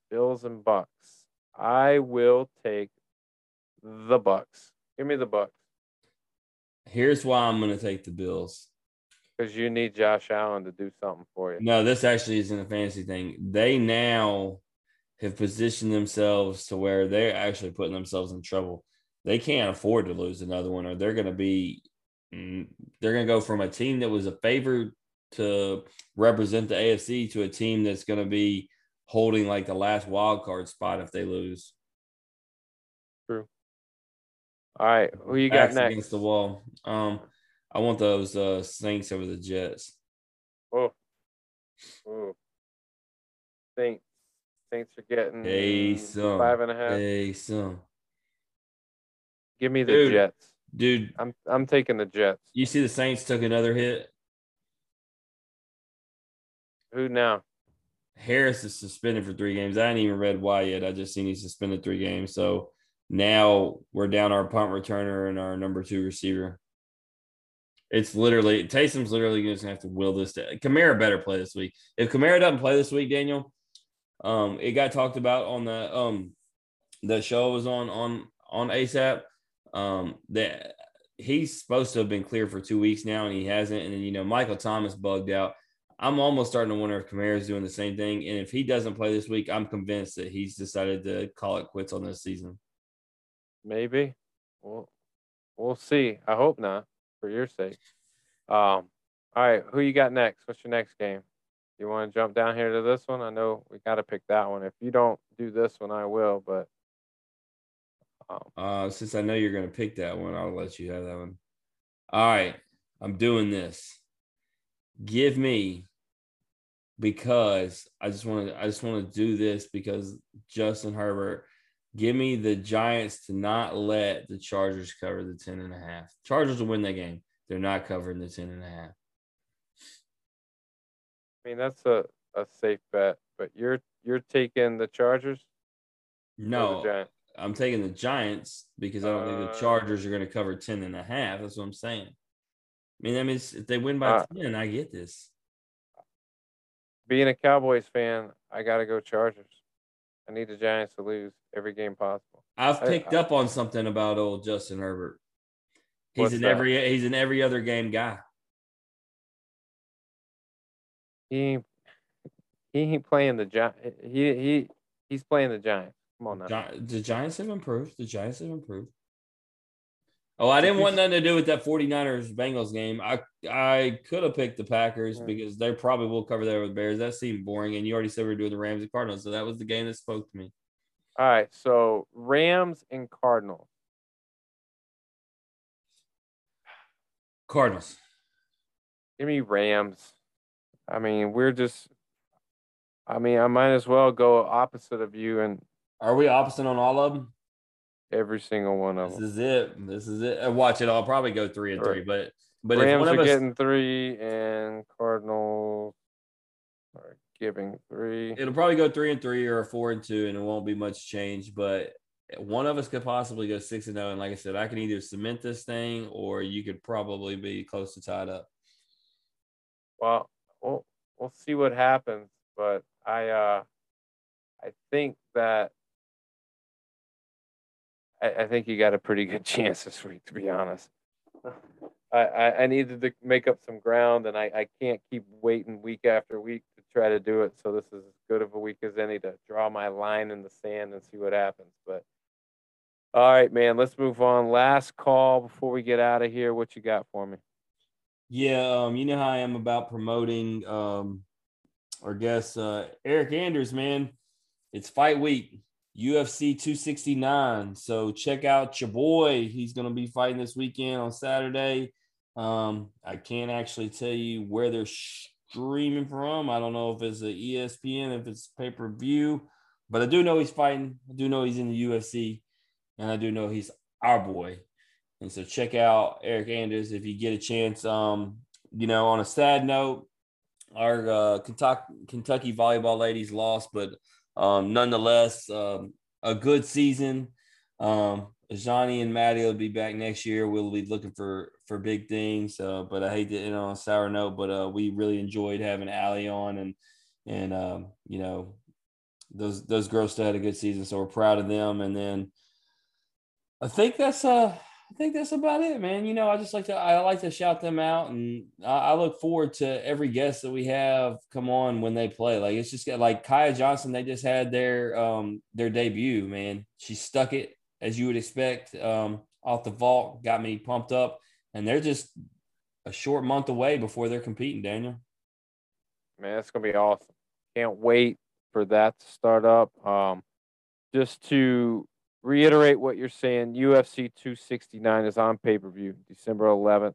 The headline match, Charles Oliveira, Dustin Poirier, title fight, and you got our boy Eric Anders taking on Andre Muniz for the middleweight bout. So check it out if you get a chance. Check out pay-per-view. Nice card all the way around. We get it. It's awesome when our guys get a chance to showcase their skills. So I'll be. And you did see, speaking of fighters, Jaleel did get that contract renewed with Bellator. So shout out. Go ahead, Jaleel. Shout out to the realist doing his thing. Shout out to your boy Eric. Getting ready to lay it down this weekend. For me, last call. What you want? You want the Power 5? You want the not so powerful 5? Go ahead and give me that not Power 5. Not Power 5. You got Duke basketball. They have a big win over Gonzaga and then turn around and hand it right back with a loss to Ohio State. At number 4, you got Georgia football. Georgia, powerhouse the entire year. They step foot with a chance to really show their dominance over Alabama and show that they are what people thought they were, the best team in the SEC, and that wasn't the case. They ended up losing big to Alabama. Oklahoma State, Mike Gundy. It's the same story on repeat, just can't win the big one. Number 2, you got Oklahoma City Thunder. The Grizzlies, I mean, did Oklahoma City even get off the bus? Beat them by 70 something points, man. It's largest deficit. And you know what the coolest part about that is, Daniel? I was going through Twitter and Instagram, and we're not talking about just Memphis people. I'm talking about every athlete that I follow, every analyst I follow. was either tweeting a meme or a thought or whatever. The Grizzlies, if I probably would have actually like looked to click, I'm willing to bet the Grizzlies were like the number one trending sports topic, period. And that's always a good thing, and especially when you're on the good end of it. Yeah, especially when your best player isn't playing, and now Right. we're drawing attention to a team. Come on now, give me all that. And coming in at number one, it's no surprise, University of Memphis basketball. I don't want to talk too much on it. Got a game Friday. They can easily come off this list with a dominant performance on Friday. Daniel, I got you a 1B. I got you a 1B. I can't believe I just seen this come up on TV. This was the difference in me beating you in fantasy. Did you know they just brought this up on TV? That drop by Stephon Diggs for a touchdown, he had won 116 straight targets without a drop. And he dropped the one that would have helped me beat you in fantasy. That's number 1B. Good thing this is my list, so that's not number 1B. So Memphis basketball will be 1A, B, C, D, all the way to Z for until next Friday. Next Friday they can right the ship, and I hope they do. Our Power Five coming in at number 5, the Grizzlies. I mean, you take Ja Morant out of the lineup, you expect them maybe to drop and lose some ground, but they're actually playing better and they're playing stronger. And I can't explain it. I don't know if anybody can, but they're playing unbelievable right now. They got 2 big ones coming up this week. So we'll see how it goes. Coming in at number 4, Memphis women's basketball. A story that not a lot of people are talking about. A team that has struggled in recent years. Get a new coach, they turn around and they're kicking ass. So shout out to Memphis women's basketball. Keep doing what you're doing. Coming in at number 3, the Alabama Crimson Tide, the football team. They, and we've even said it here, not the best Alabama team that we've seen, but definitely went out there and showed why they are the top of the top. Coming in at number 2, Michigan Wolverines. Everyone expected Michigan 2 weeks ago to lose to Ohio State because they said Jim Harbaugh couldn't win the big one. They ended up dominating that game. They went into the Big Ten championship game, ended up dominating that game, a game that people thought they would, choke on, and they didn't. And then in the number 1 spot, the team outside the Power Five that is now solidified their spot in the college football playoff, Cincinnati, in at number 1, completing their undefeated season, and now they have a chance to prove it. Let me ask you a question. Luke Fickell, man, how much respect do you have for that guy for turning down all the Power 5 jobs and saying he was focused on Cincinnati and winning a championship? We always talk about friends over money, right? And obviously this isn't friends. This is a team, but it's the same kind of thing, right? He took the loyalty to his team and trying to win a championship at Cincinnati over a lot of money. I think Luke Fickell's a different guy because he's been in the seat at the highest, one of the highest universities that you could be in. And he knows how the game is played. He knows he got a taste of it. And he knows that given the chance to win a national championship isn't something that happens all the time. So I think it was probably important for him, timing wise, to be able to complete his tenure at Cincinnati, regardless of what opportunities were open for him. But he also, in his back pocket, knows Cincinnati's moving to a bigger conference. So the opportunity to get back there and hold on to recruits and recruit at high levels and maintain the status that they've garnered themselves over the past few seasons will still be able to remain intact. If they continue this trend and upward progression, how long will he stay at Cincinnati? It really comes down to what SEC job comes open, to be honest. And you would think that Notre Dame probably took the guy that they did on staff because Luke Fickell wasn't going to take that job. No. So I think, shout out to Luke Fickell, shout out to what he's done. I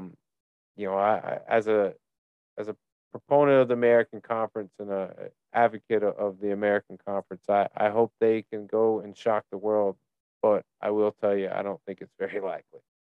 But for this week, they are number one, man. And with that, let's get out of here. Let's wrap this thing up, man. Another amazing episode. I want to thank Steve Robertson for joining us. And always remember, if you like hearing us average Joes talk X's and O's, please like and share the podcast on Facebook, retweet us on Twitter, listen and subscribe on Apple Podcasts, Spotify, and Anchor.